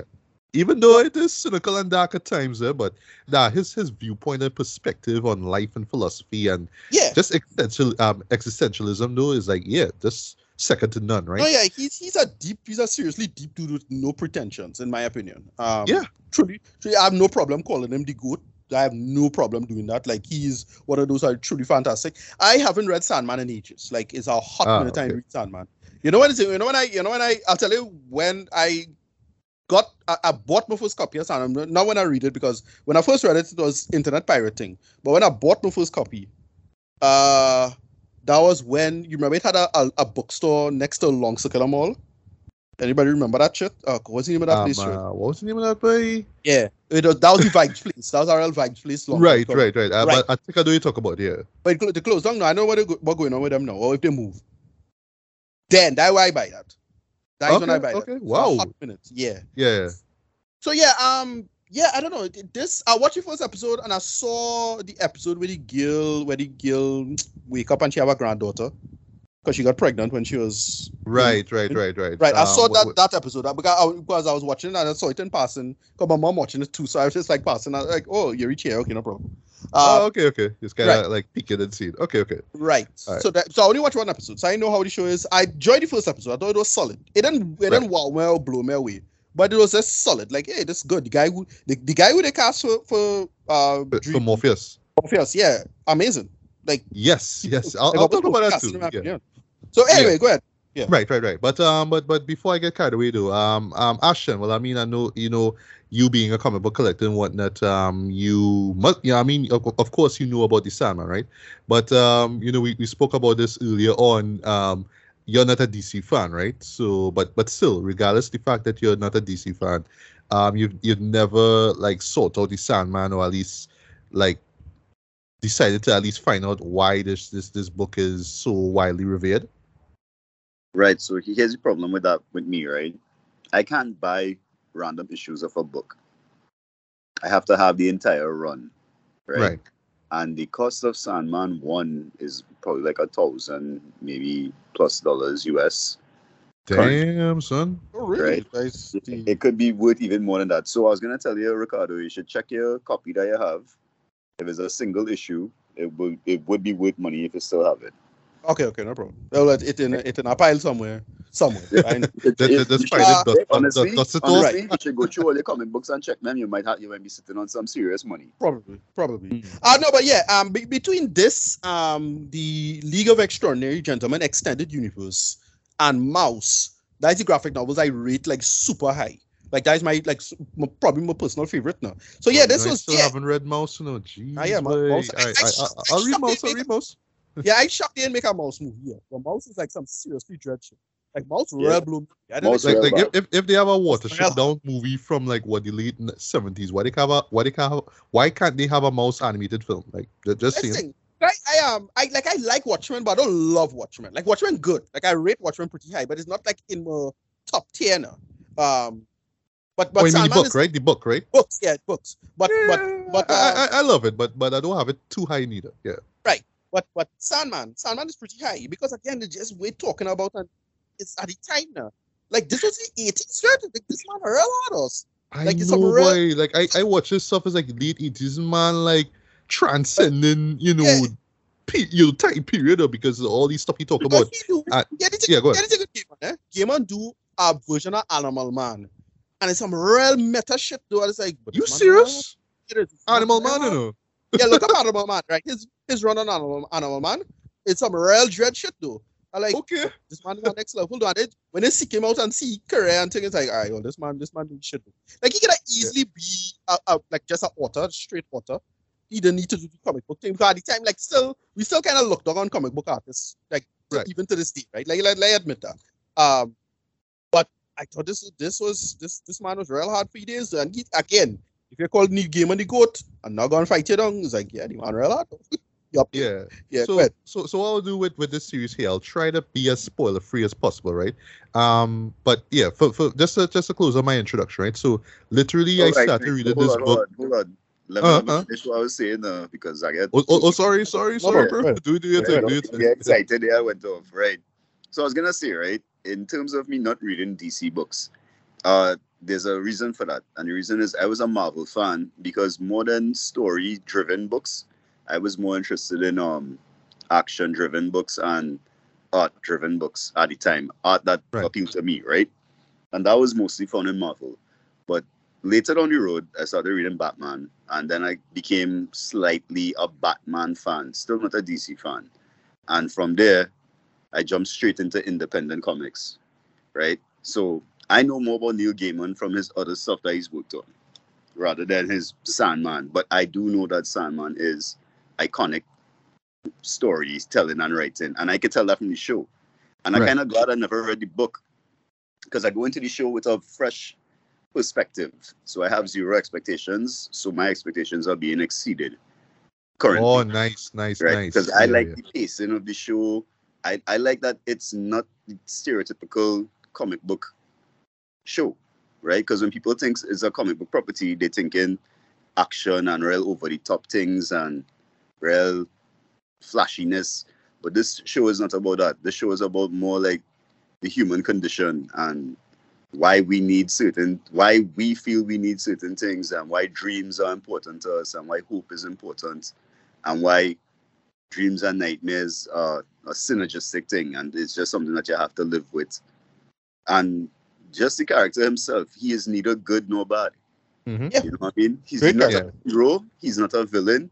Very nuanced. At this point, he's a bothered person, right? So he's been bothered by other people, and now he's just annoyed, and he has to go and do all of this stuff just to get back himself, basically.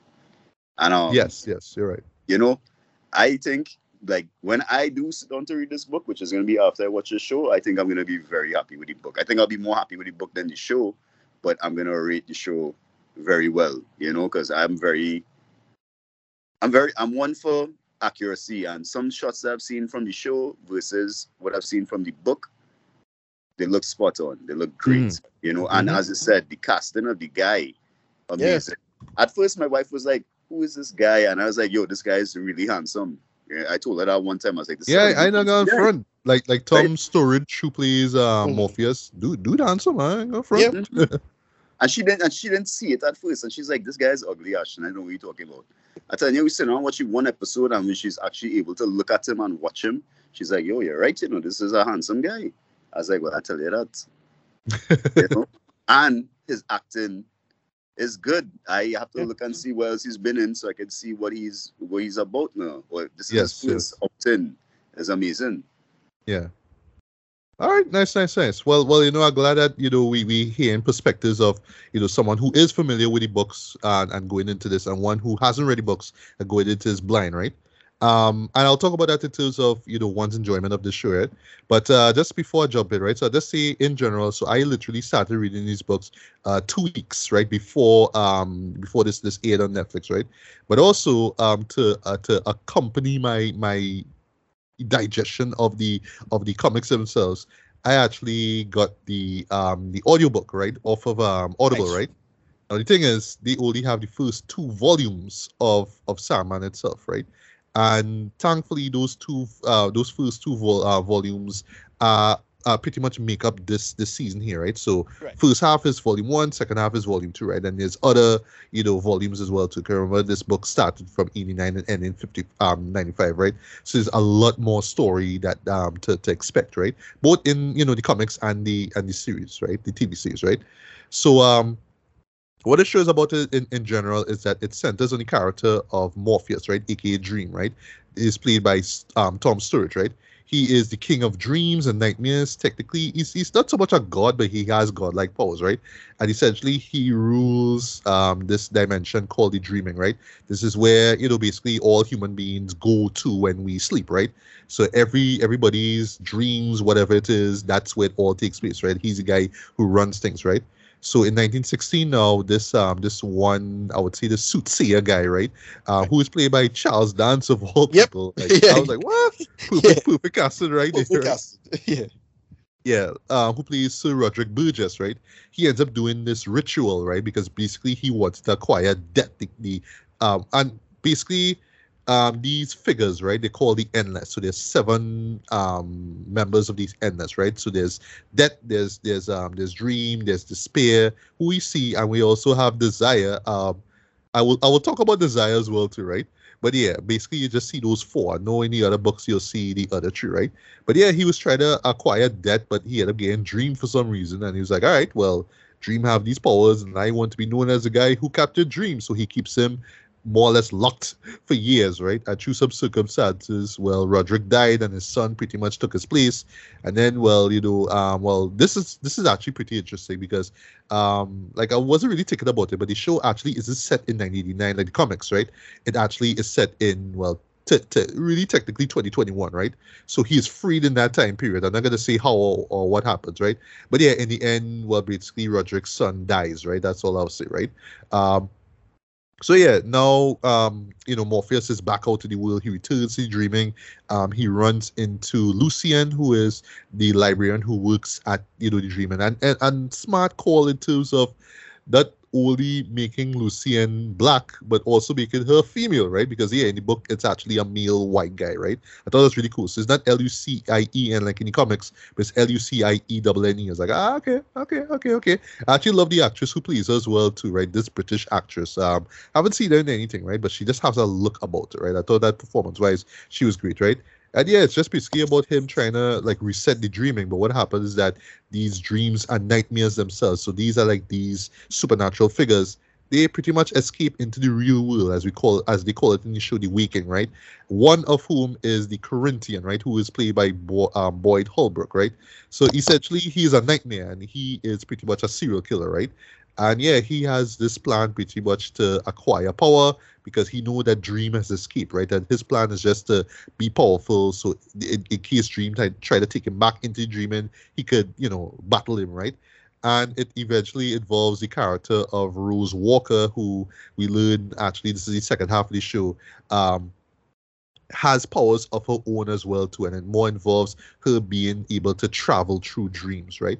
And along the line, there's other characters who show up as well too, right? And it all relates to the dream and what he has to do, but also how Morpheus himself views the world, views humanity, and right, and that at the end of the day is really at the heart of what this show and the story of the Sandman is about, right? So jumping into this review here proper, right? So what I will say right off the bat, and this is coming from somebody who actually read the book 2 weeks prior to watch this show, right? This is as faithful to the source material as it ever needed to be. Like I was genuinely like shocked and surprised at how faithful it is, right? To the point that they lift lines of dialogue line by line and put this into the show, right? It is amazing how they were able to pull this off, right? And in terms of performances, boy, everybody do their thing.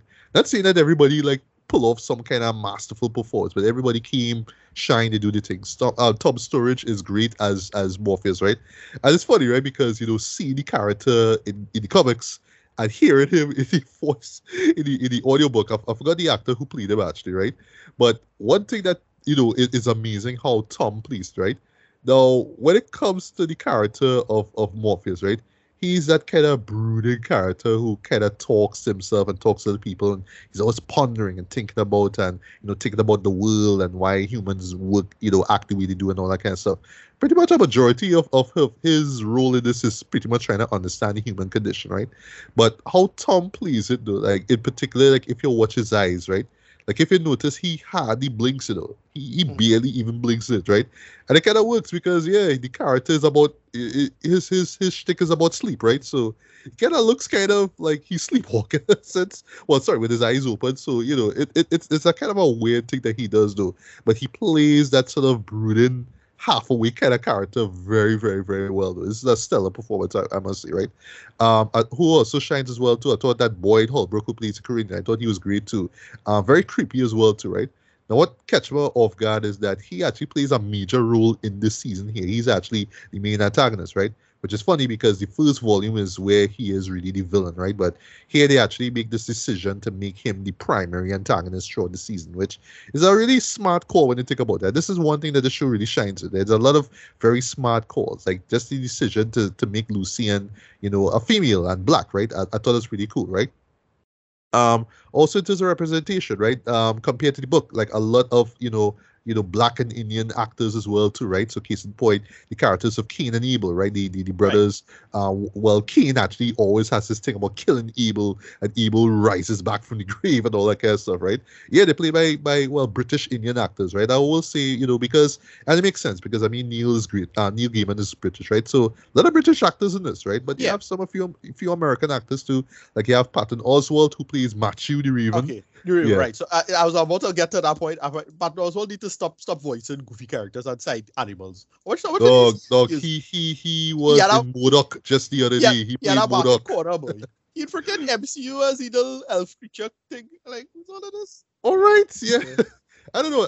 I guess it's because he is a comic actor. So like, yeah, let me play comedic or colorful like characters like that. But he didn't take me out to the show. I was like, oh yeah, all right, because I didn't know who the voice was. I was like, oh yeah, that's Patton, all right. But even like the character of Matthew though, like I believe he was in the second volume, but the decision to bring him in early and establish early on that Dream must have a Raven with him, right? The Lord of Dreams must have a Raven. Like just establish that early on in the first episode. Like, yeah, this makes sense, right? What was kind of interesting in terms of casting and whatnot, and gender swapping, is the character of it's not John Constantine anymore. It's Johanna Constantine, right? Okay. I thought that was like a kind of a weird call, but I understand given the context of the book because yes, the book is set in the DC universe, right? So yes, right. The John Constantine that we know, I don't know if he originated from Sandman. But I know like Neil had the opportunity to pull other old DC characters, right? So I'm not saying that Sandman is where you first see John, right? In comic book form, right? I don't know, but I think the decision to have John be Johanna in this case is just so we don't have to connect it to Legends of Tomorrow, where John Constantine is a major player in that, right? Now cancelled Legends of Tomorrow, I must say. Right. Well. No, the other thing too is that because again we will see how Black Adam turns out, but like there's a lot of magic stuff that might be setting up for going forward now. And okay. They might be trying to separate it from that potential John Constantine from Justice League Dark. Right. Maybe. I'm not sure. So again, the feeling that is some of those I'm not sure if it's creative changes or not. We'll see. Yeah. And one thing the show also does too, right? Like it kind of visually like excludes itself in the DC universe, right? So what you will see, ironically, that you brought up the whole Milestone comics, a character is shown watching Static Shock of all things, like okay. I like that, right? But in no way, like compared to the original series, comic book series, do they reference Justice League or Batman or something like that. Case in point, John Burgess, aka Dr. Destiny, right? In the comics, he's called that, but they don't ever mention it in here. So in the comics, he was in Arkham Asylum, but here's like, no, it's just this psychiatric place in Buffalo, New York. That's it, right? Yeah. I was like, all right, that's interesting too. And it's played by David Toulis, right? Haven't seen him in anything in a long while, right? Speaking of which, so you will see some familiar faces in this, right? Like case in point, Gwendolyn Christie, right? If you remember, who played Tart in Game of Thrones. She played Lucifer Morningstar. Like, all right. Okay. And it actually worked though. Like, I know a couple people kind of make fun of she hairstyle in this though, but I thought in terms of like, I rule hell though, and this is me. Like, I thought it was really cool though. So, just to touch on story quickly, right? So, pretty much the major stories that take place in the first two volumes are visualized here in the series here. There's even to the point where you will get like a couple of actual issues put together, right? And that makes the story, right? Case in point, involving the character of Death, who like in the old book was, is a white woman, and actually in the audiobook is played by Kat Dennings of all people, but she have a real nice voice, I'll give her that though. In this case, they get this black British actress to play her. I know I saw her before somewhere, but she looked very familiar. Yeah, she played Death, and it works, right? Like in no way did I find myself questioning, wait, no, but if they're related, how come she black and he white? Like that wasn't me. I was like, oh gosh, it's God, right? The spirit, like whatever. Nobody cares, right? The character of Desire, right, actually is, non-binary, right? And, one thing that actually amuses me about the book, though, is how forward thinking and progressive it was in terms of, LGBTQ representation. Because, you do see, numerous characters who actually fall within that spectrum, right? And case in point, Desire is one, right? The person who plays that character, I thought they were great though. Like just the look, the voice, they nailed that. They nailed that absolutely, right?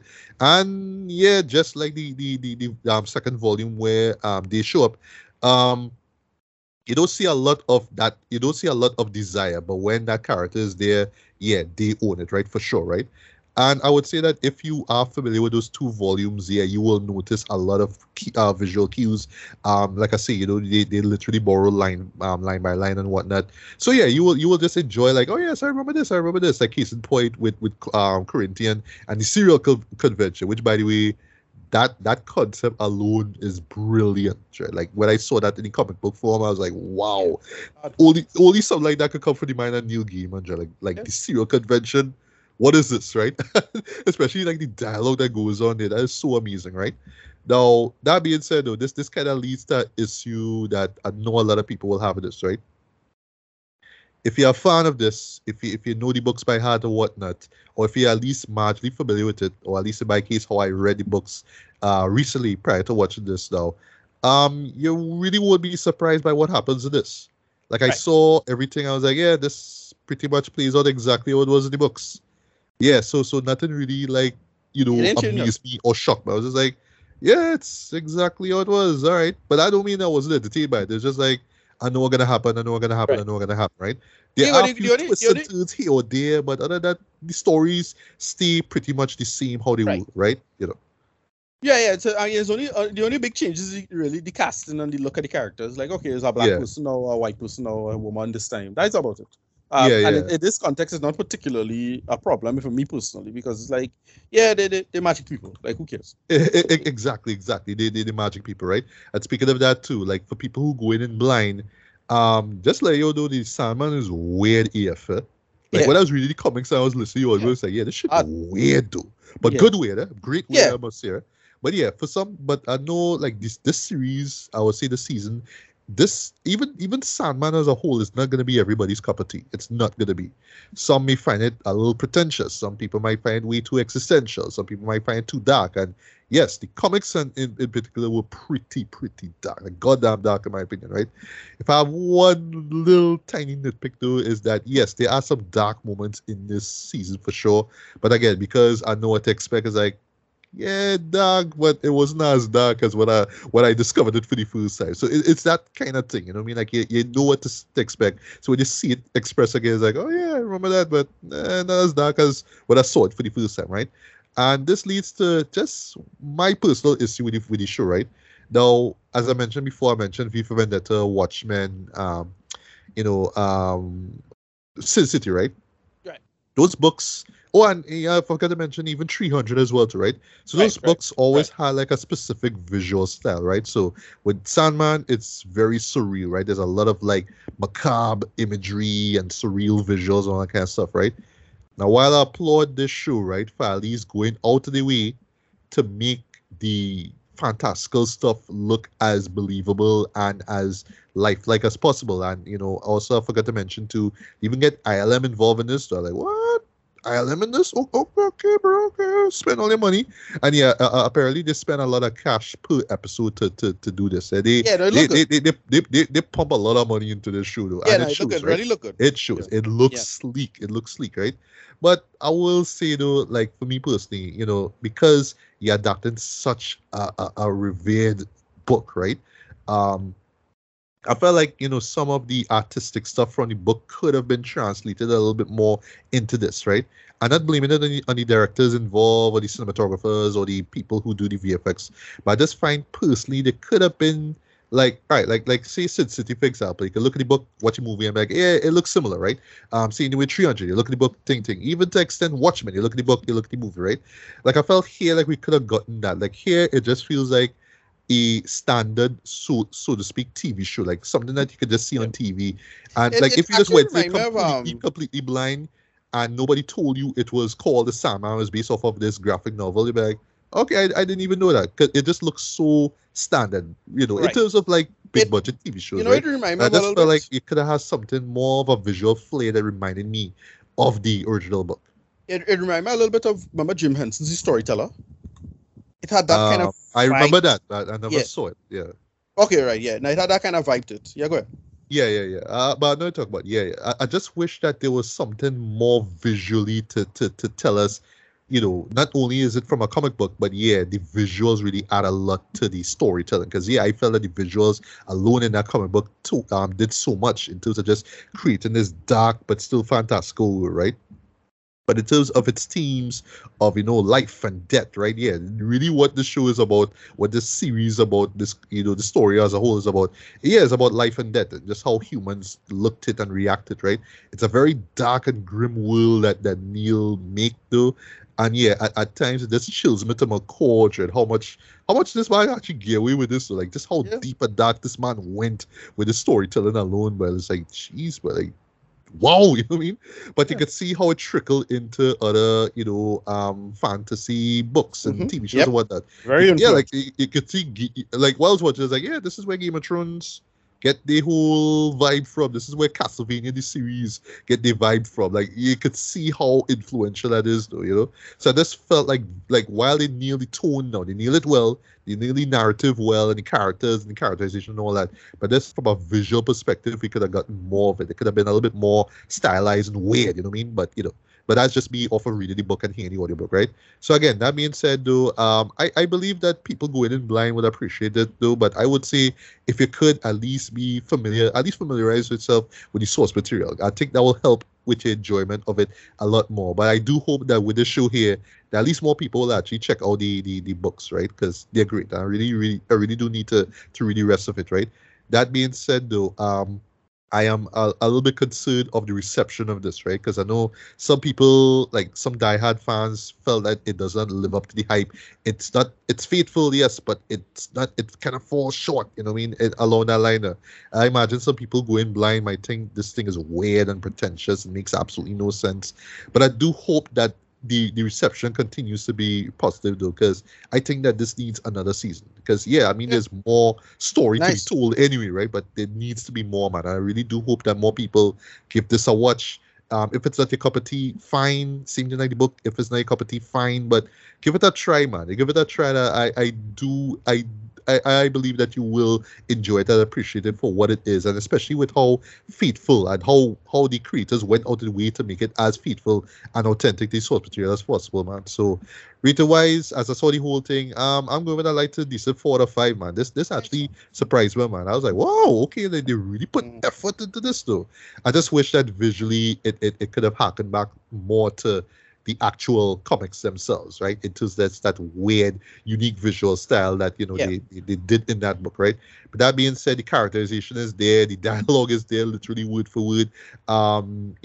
Just and even the themes themselves that Neil explored so great is there. And last thing I'll say before we move on, I must give credit to the writers behind this, though, for kind of simplifying the story, though. Because for me personally, if it wasn't for the audiobook, I probably wouldn't understand, say, 40% of what I read. Like the audiobook kind of helped guide me along into what the vibe is, what they're going for with the story, like in this dark tone that they go with, right?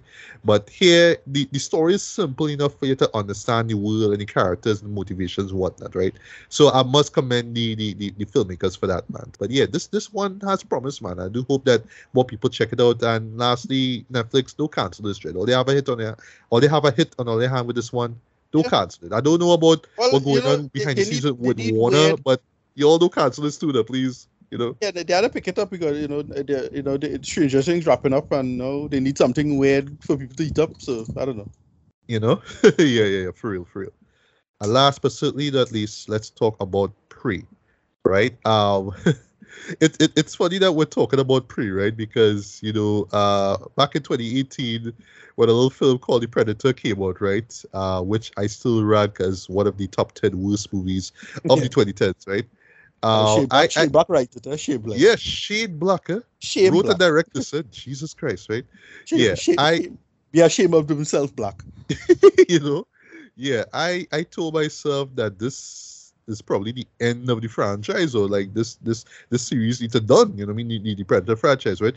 Yeah. And I do still stand by my statement back in 2018, where this franchise has been inconsistent. In terms of just where it went, in terms of its narrative and conceit and all that kind of stuff, right? Much to my surprise, we got Prey, right, which is a prequel now to the original Predator, right? And even more surprising, this thing came out on Hulu, right? Right. So just to make this a reference to a review that we did earlier on for a film that we absolutely loved, Prey Boy. Prey was hard boy. Prey hard boy. Prey was real hard boy. What's also had a Native American dread and then the Predator come down boy. Yeah, made on top boy. Yeah boy. And on top bullet. Yeah boy. But yeah, we're kind of taking away what is Prey about. Right. So is the early 18th century. Yes. Early 18th century, it's Comanche they were, I think. It's Comanche. Right. So Naru is the character's name, right? I'm not reading it here.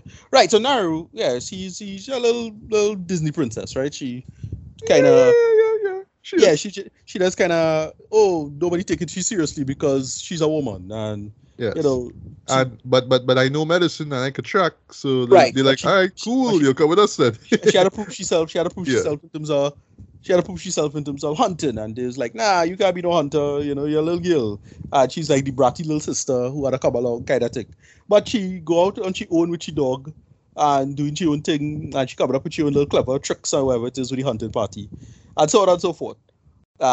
She I'll be fair, she kind of a little dotish when she ready, because like the first thing she decided to hunt is a freaking like a bear. Like, come on.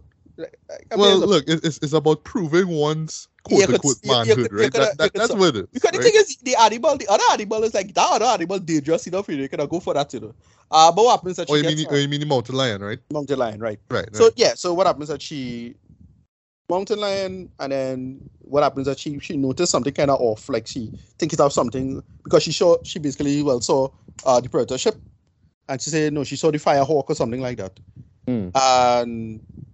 then she's like, no, it have a creature, and it's like, and then she all the family and she cousin and the rest of the friends is like laughing at she. Normal thing. Character wise, that's straightforward it is. But anyway, eventually she bunks up the Predator, and then the Predator, as usual, Predator doing Predator things, and they meet some French, I think, what they were trackers. I'm not sure what they were. Yeah. I think they were trappers, actually. Trappers, right? Right. So it's they're looking for the pelt, right? More pelts. And yeah. I see.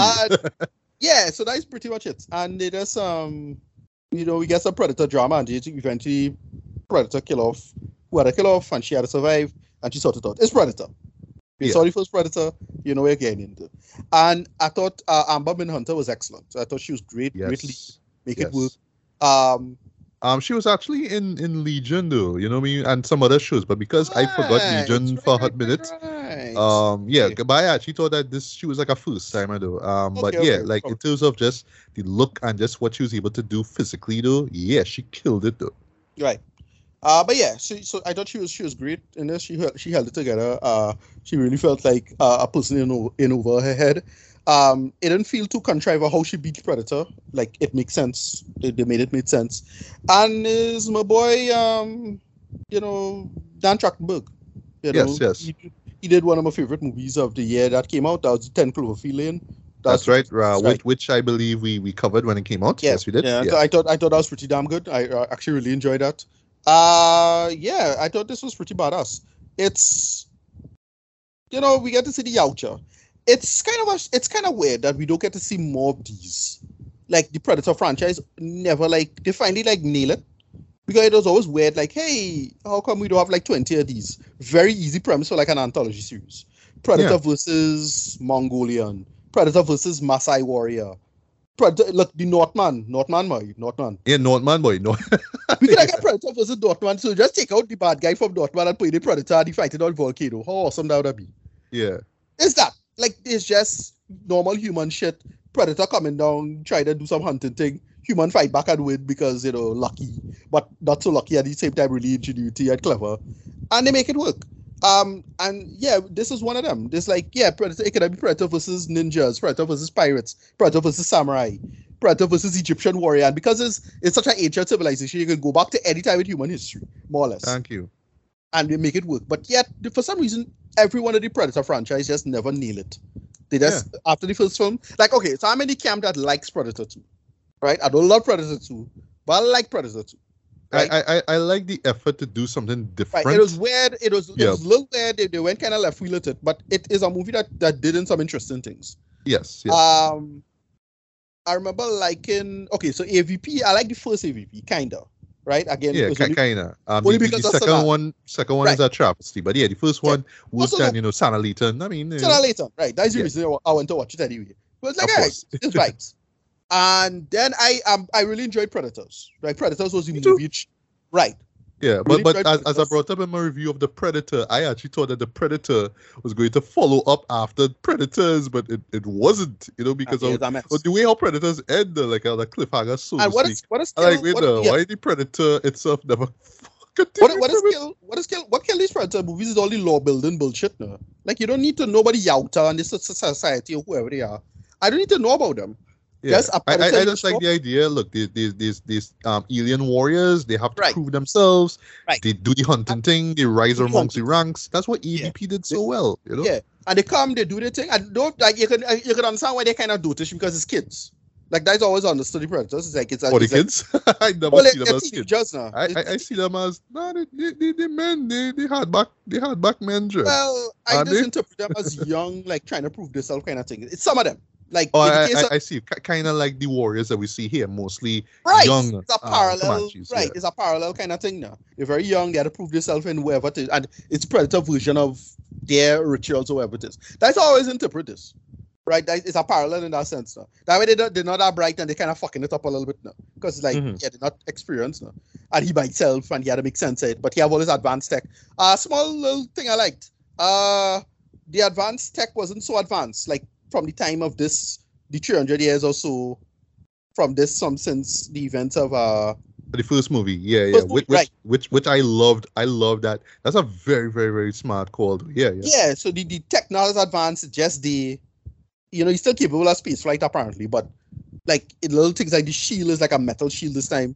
Even the explosive devices were different. Yeah, and it felt the setup of it is a lot different. Yeah, they felt more primitive somehow. Well, primitives for Predators now. It didn't feel as advanced technology, but you still have the what do you call it, the infrared and stuff like that now. Yeah. In terms of just the set pieces, great set pieces. The fights were great. You had a fight with the wolf, that was pretty badass. Oh yes. You had a fight with the one with the bear really got to me. I want got to me. My God. That was pretty badass too. Yeah. But yeah, I thought it was just solid for what it was. I didn't love it. I just think I felt they could have done some more character work with the main characters and what's your name, Saru, whoever it is. Naru. Yeah. Right. And it's just a little too simple. Also, from what I understand, there's a Comanche cut, so there's a version where you could see them speaking entirely in Comanche. But I find I'll start off my review with that. But good thing you brought that up. Yeah. Right, but I find the English thing they're just sounding like just white kids, just a bunch of white kids, just kids now, and that takes me out a little bit. But I heard there's a Comanche cut coming. Okay.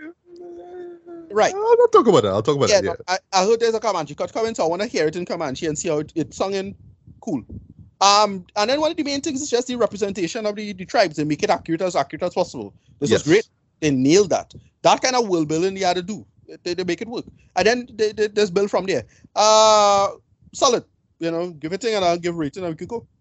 Right. Okay. So I'm keep this short and sweet, right? I love this film. I did not Yeah, expect to enjoy this as much as it did, right? Simply because it just took it back to its roots, like in every sense of the word. It felt simple to the point. We're not trying to copy the first film, or we're doing something a little bit different, you know what I mean? But we stay into the core of what it's about, and it's just about these intense hunting, right? Hunter versus prey. That's what it is, right? And it's so funny, right? Like it took X amount of years, right? Now we're in 2022, and somebody at 20th Century Studios is like, instead of just calling this movie Predator or Predator this, Predator that, why would you just make a prequel and call it Prey? Right. Ding! Light bulb. You would think, like, honestly, you would think that somebody would have come up with this concept sooner enough, And I can't see that this was like a script that was in the back burner for decades or whatnot, right?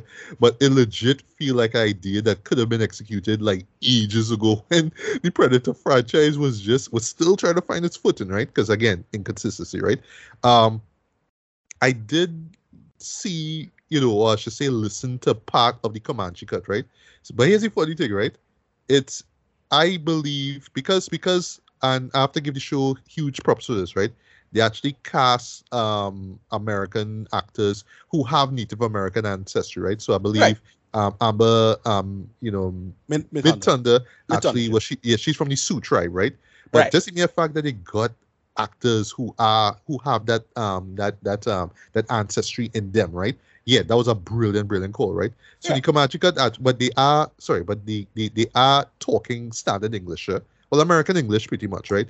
So in the Comanche cut, though, it's actually a dub. It's actually a Comanche dub, right? Oh, really? Okay. Yeah, like I just watched this, I watched it, looks like, no, they're talking English. So I just went back to English. Like, all right, well, I'll just stick with the English. You know what I mean? Okay. That being said, though, wait, is it in the? Okay, where did you watch it? Because is it on the Hulu player? They have a Comanche translation. Is that the case? I did not watch it on Hulu. I kind of shipped me timbers it, and they actually put out both versions of it. Actually, right? Okay, no problem. But yeah.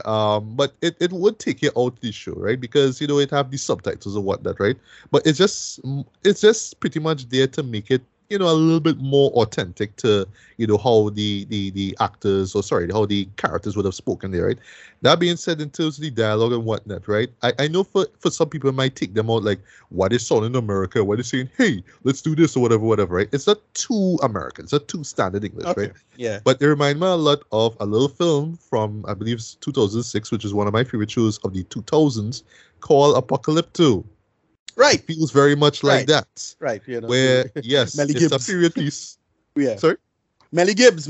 Yeah, Melly Gibbs, right? Where it's a period piece, yes, it's the Mayan warriors and whatnot. Right. But yeah, they're talking standard English. Like, there's a character who says, I'm walking here, right? Kind of like what Dustin Hoffman see in Midnight Cowboy. There's a moment, if you remember, where a guy got his face ripped off by a panther, and then the other guy watching him say, we're fucked. Like, I mean, it's that, right? It does not take you out of the story itself. But it's like, yeah, it's a modern show, so you have the characters talk and sound modern. That's really what it is, right? But I know it will be a nitpick for some people. Like, yeah, why they talking like this? But it sounds like some teenagers from the States just, basically out the woods looking for predators, right? That's what it is, right? But it didn't take me out of the show personally, right? The casting I thought was great. Like, it's a small cast, but I do love the fact that it is, just these actors who have of Native American ancestry. I thought that was really a smart call, right? Amber Mid-Thunder, though, this is like the first time I see her in a show. Don't mind, right. I forgot, Legion for a hot minute, right? Yeah, she steals the show. She's a star, Dread. She's an action star, Dread. This show kind of put her as, one of the big, action badasses, I would say, just, and not just for what she does in terms of fighting off the Predator, but this what she goes through and how she overcomes it, right? Reminds me a lot of like Apocalypto, right? Where, is this character, this random character who's just put in this, like, life or death situation. Just this endless chase, pretty much, like him being targeted, right? But yeah, this case is her being prey and then eventually becoming Predator, which makes a lot of sense, right? To touch on the Predator, love the design. I love how it, like, the mask itself, right, or the helmet, if you want to call it that. Yeah, I love like the smart call of making it slightly feel sort of Native American, like almost like, right, all right, it's skull. One of those, yeah, like a skull. It looks like a skull, right? Yeah. Yeah, and when you look at it, it's like, yeah, you can imagine like some warrior tribe in the States back then, would have had some sort of helmet like that, like, so I don't know, some sort of buffalo skull, have it on top of the head, Right. like a headpiece or some kind of thing, so and riding off into battle. It totally works. It's like, yeah, this actually fitting. But the real smart call though is just the characters themselves, having them be warriors themselves on a hunt, and then you have this, well, the predator himself on a hunt as well Yep. too, right? Yeah. And it's just the parallels. So the tribesmen trying to hunt this big creature, right? And then at the same time you're seeing how bigger creatures attack smaller creatures, and then you will see like the predator watching this thing for the first time. And this is like, I love how they make it simple visually, right? But this is one of those things that kind of gets muddled with the subsequent Predator films in terms of like, what's the reason for them hunting. But in his case, it's like, all right, I just want to see what the alpha male creature is in this world. I gotta hunt it. So okay, it's not the wolf. Okay, it's not the bear. Oh, it's human. All right, I'm gonna hunt humans, and that's it. Right. That's it. That's it. Right? Yeah.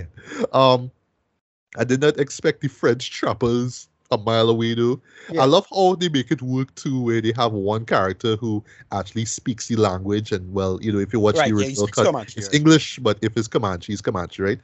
And I love the mere fact that they have guns too, and because it reminds me so much of, well, yeah, the military team that was in the first one, right? And Right. just how those trappers were targeted, I would say, by the predator was badass. I loved every second of it. There's a few, there's some really like sweet kills in this though. Yeah. And I will say, if you're an animal lover, there's some animal violence in this as well to us. So Yeah, well, be it's the forewarned. CG, that's the one thing that kind of pull it on a little bit. The CG animals, well crap. Yeah. Especially like, well, I should say, yeah, the CG animals in general. Like, I know it's 20th Century Studios. I know it's Hulu, right? But you can kind of tell they're working on a budget, which I kind of understand given who the director is. They kind of working on a budget. So yeah, when it comes to the CG animals, yeah, they look like CG animals. Especially that bear, when you see, it's like, yeah, that's CG bear. Yeah. But they make it look No, good. the bear look okay. But I thought it had one scene with the wolf and the rabbit. That would look a little. Oh yeah. See that like yeah. Right. They kind of cut corners with the mountain lion because it was a night shot. I was like, yeah, why they do that. Yeah. We all know why they do that, right? But I do applaud the fact that they didn't resort to that tactic of having scenes take place at night, so they can hide, exactly. the CG. There's like, we're gonna have daytime shots. You know what I mean? We're gonna do that, right? Speaking of daytime shots, though, cinematography, on point though, on point. Looks damn great though. It looks believable. It looks like it's not sparse or anything like that, but you could tell that this is a world where literally, if you don't know your surroundings and if you don't know how to defend yourself, yeah, you could die easily. It is a dog-eat-dog world there, literally, right? And yeah, I just love how Naru kind of just learns through all of this and just what she goes through. And yeah, it's painful. It's life-threatening for her, right? Yeah, she goes through the ringer in this though, but how she comes back out and how she just pretty much shows to that just her brethren, but yeah, to the viewer, yeah, she a badass. So when shit hits the fan, yeah, I mean, she really stole it there, man. And just her confrontations with the predator absolutely worked for me, right? The music I thought was great as well too. It's done by Sarah Sheena. First time I heard about her, right? But yeah, she did a great score for this. They incorporate some Native American drums and stuff like that, so they make it work, right? But yeah, at the end of the day, this is just a pure return to form to Prey. They didn't overcomplicate things. They kept it simple. They kept it to the point.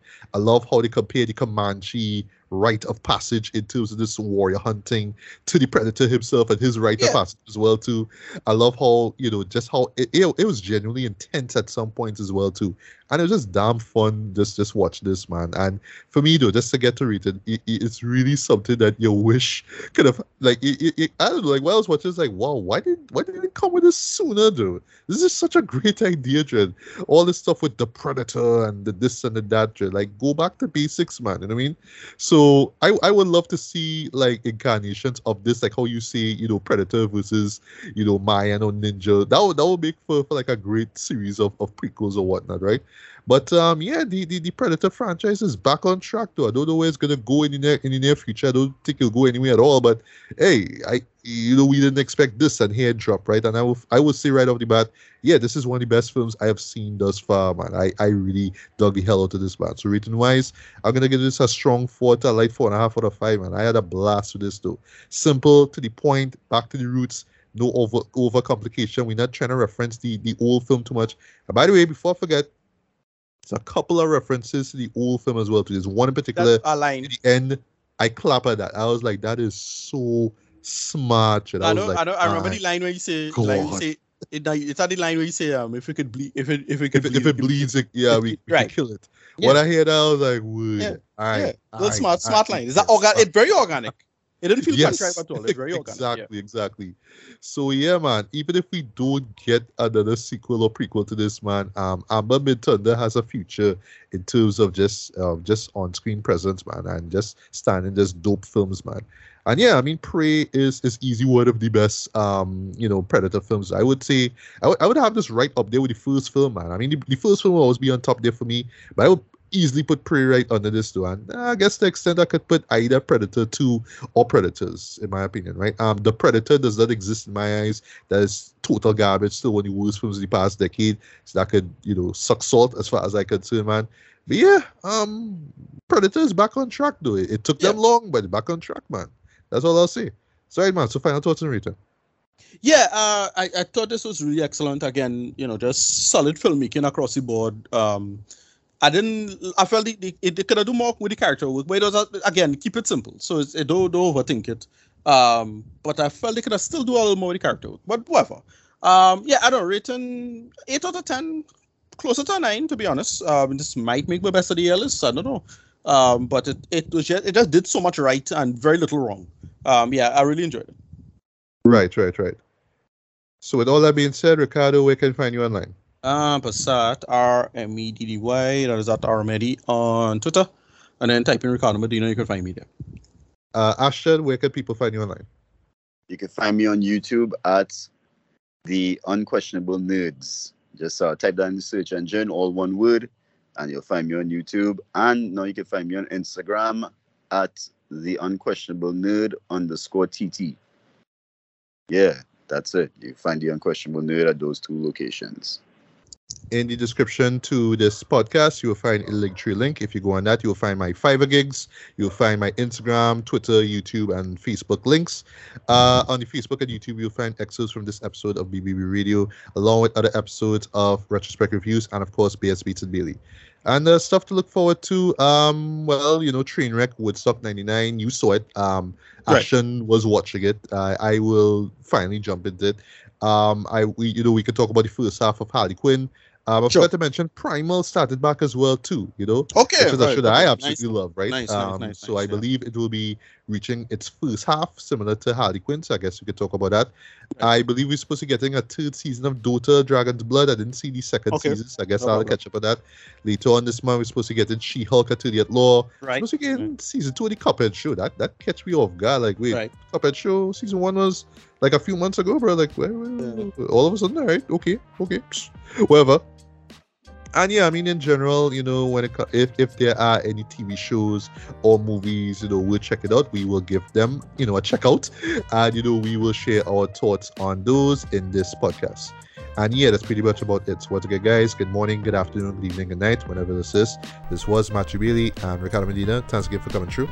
Yeah, no problem. Ashton Menzies, thanks again for coming through. Yo, thanks for having me. Good evening, good night, everyone. Sure. And this has been another episode of BBB Radio. So until the next one, take care, stay safe in and out. Peace.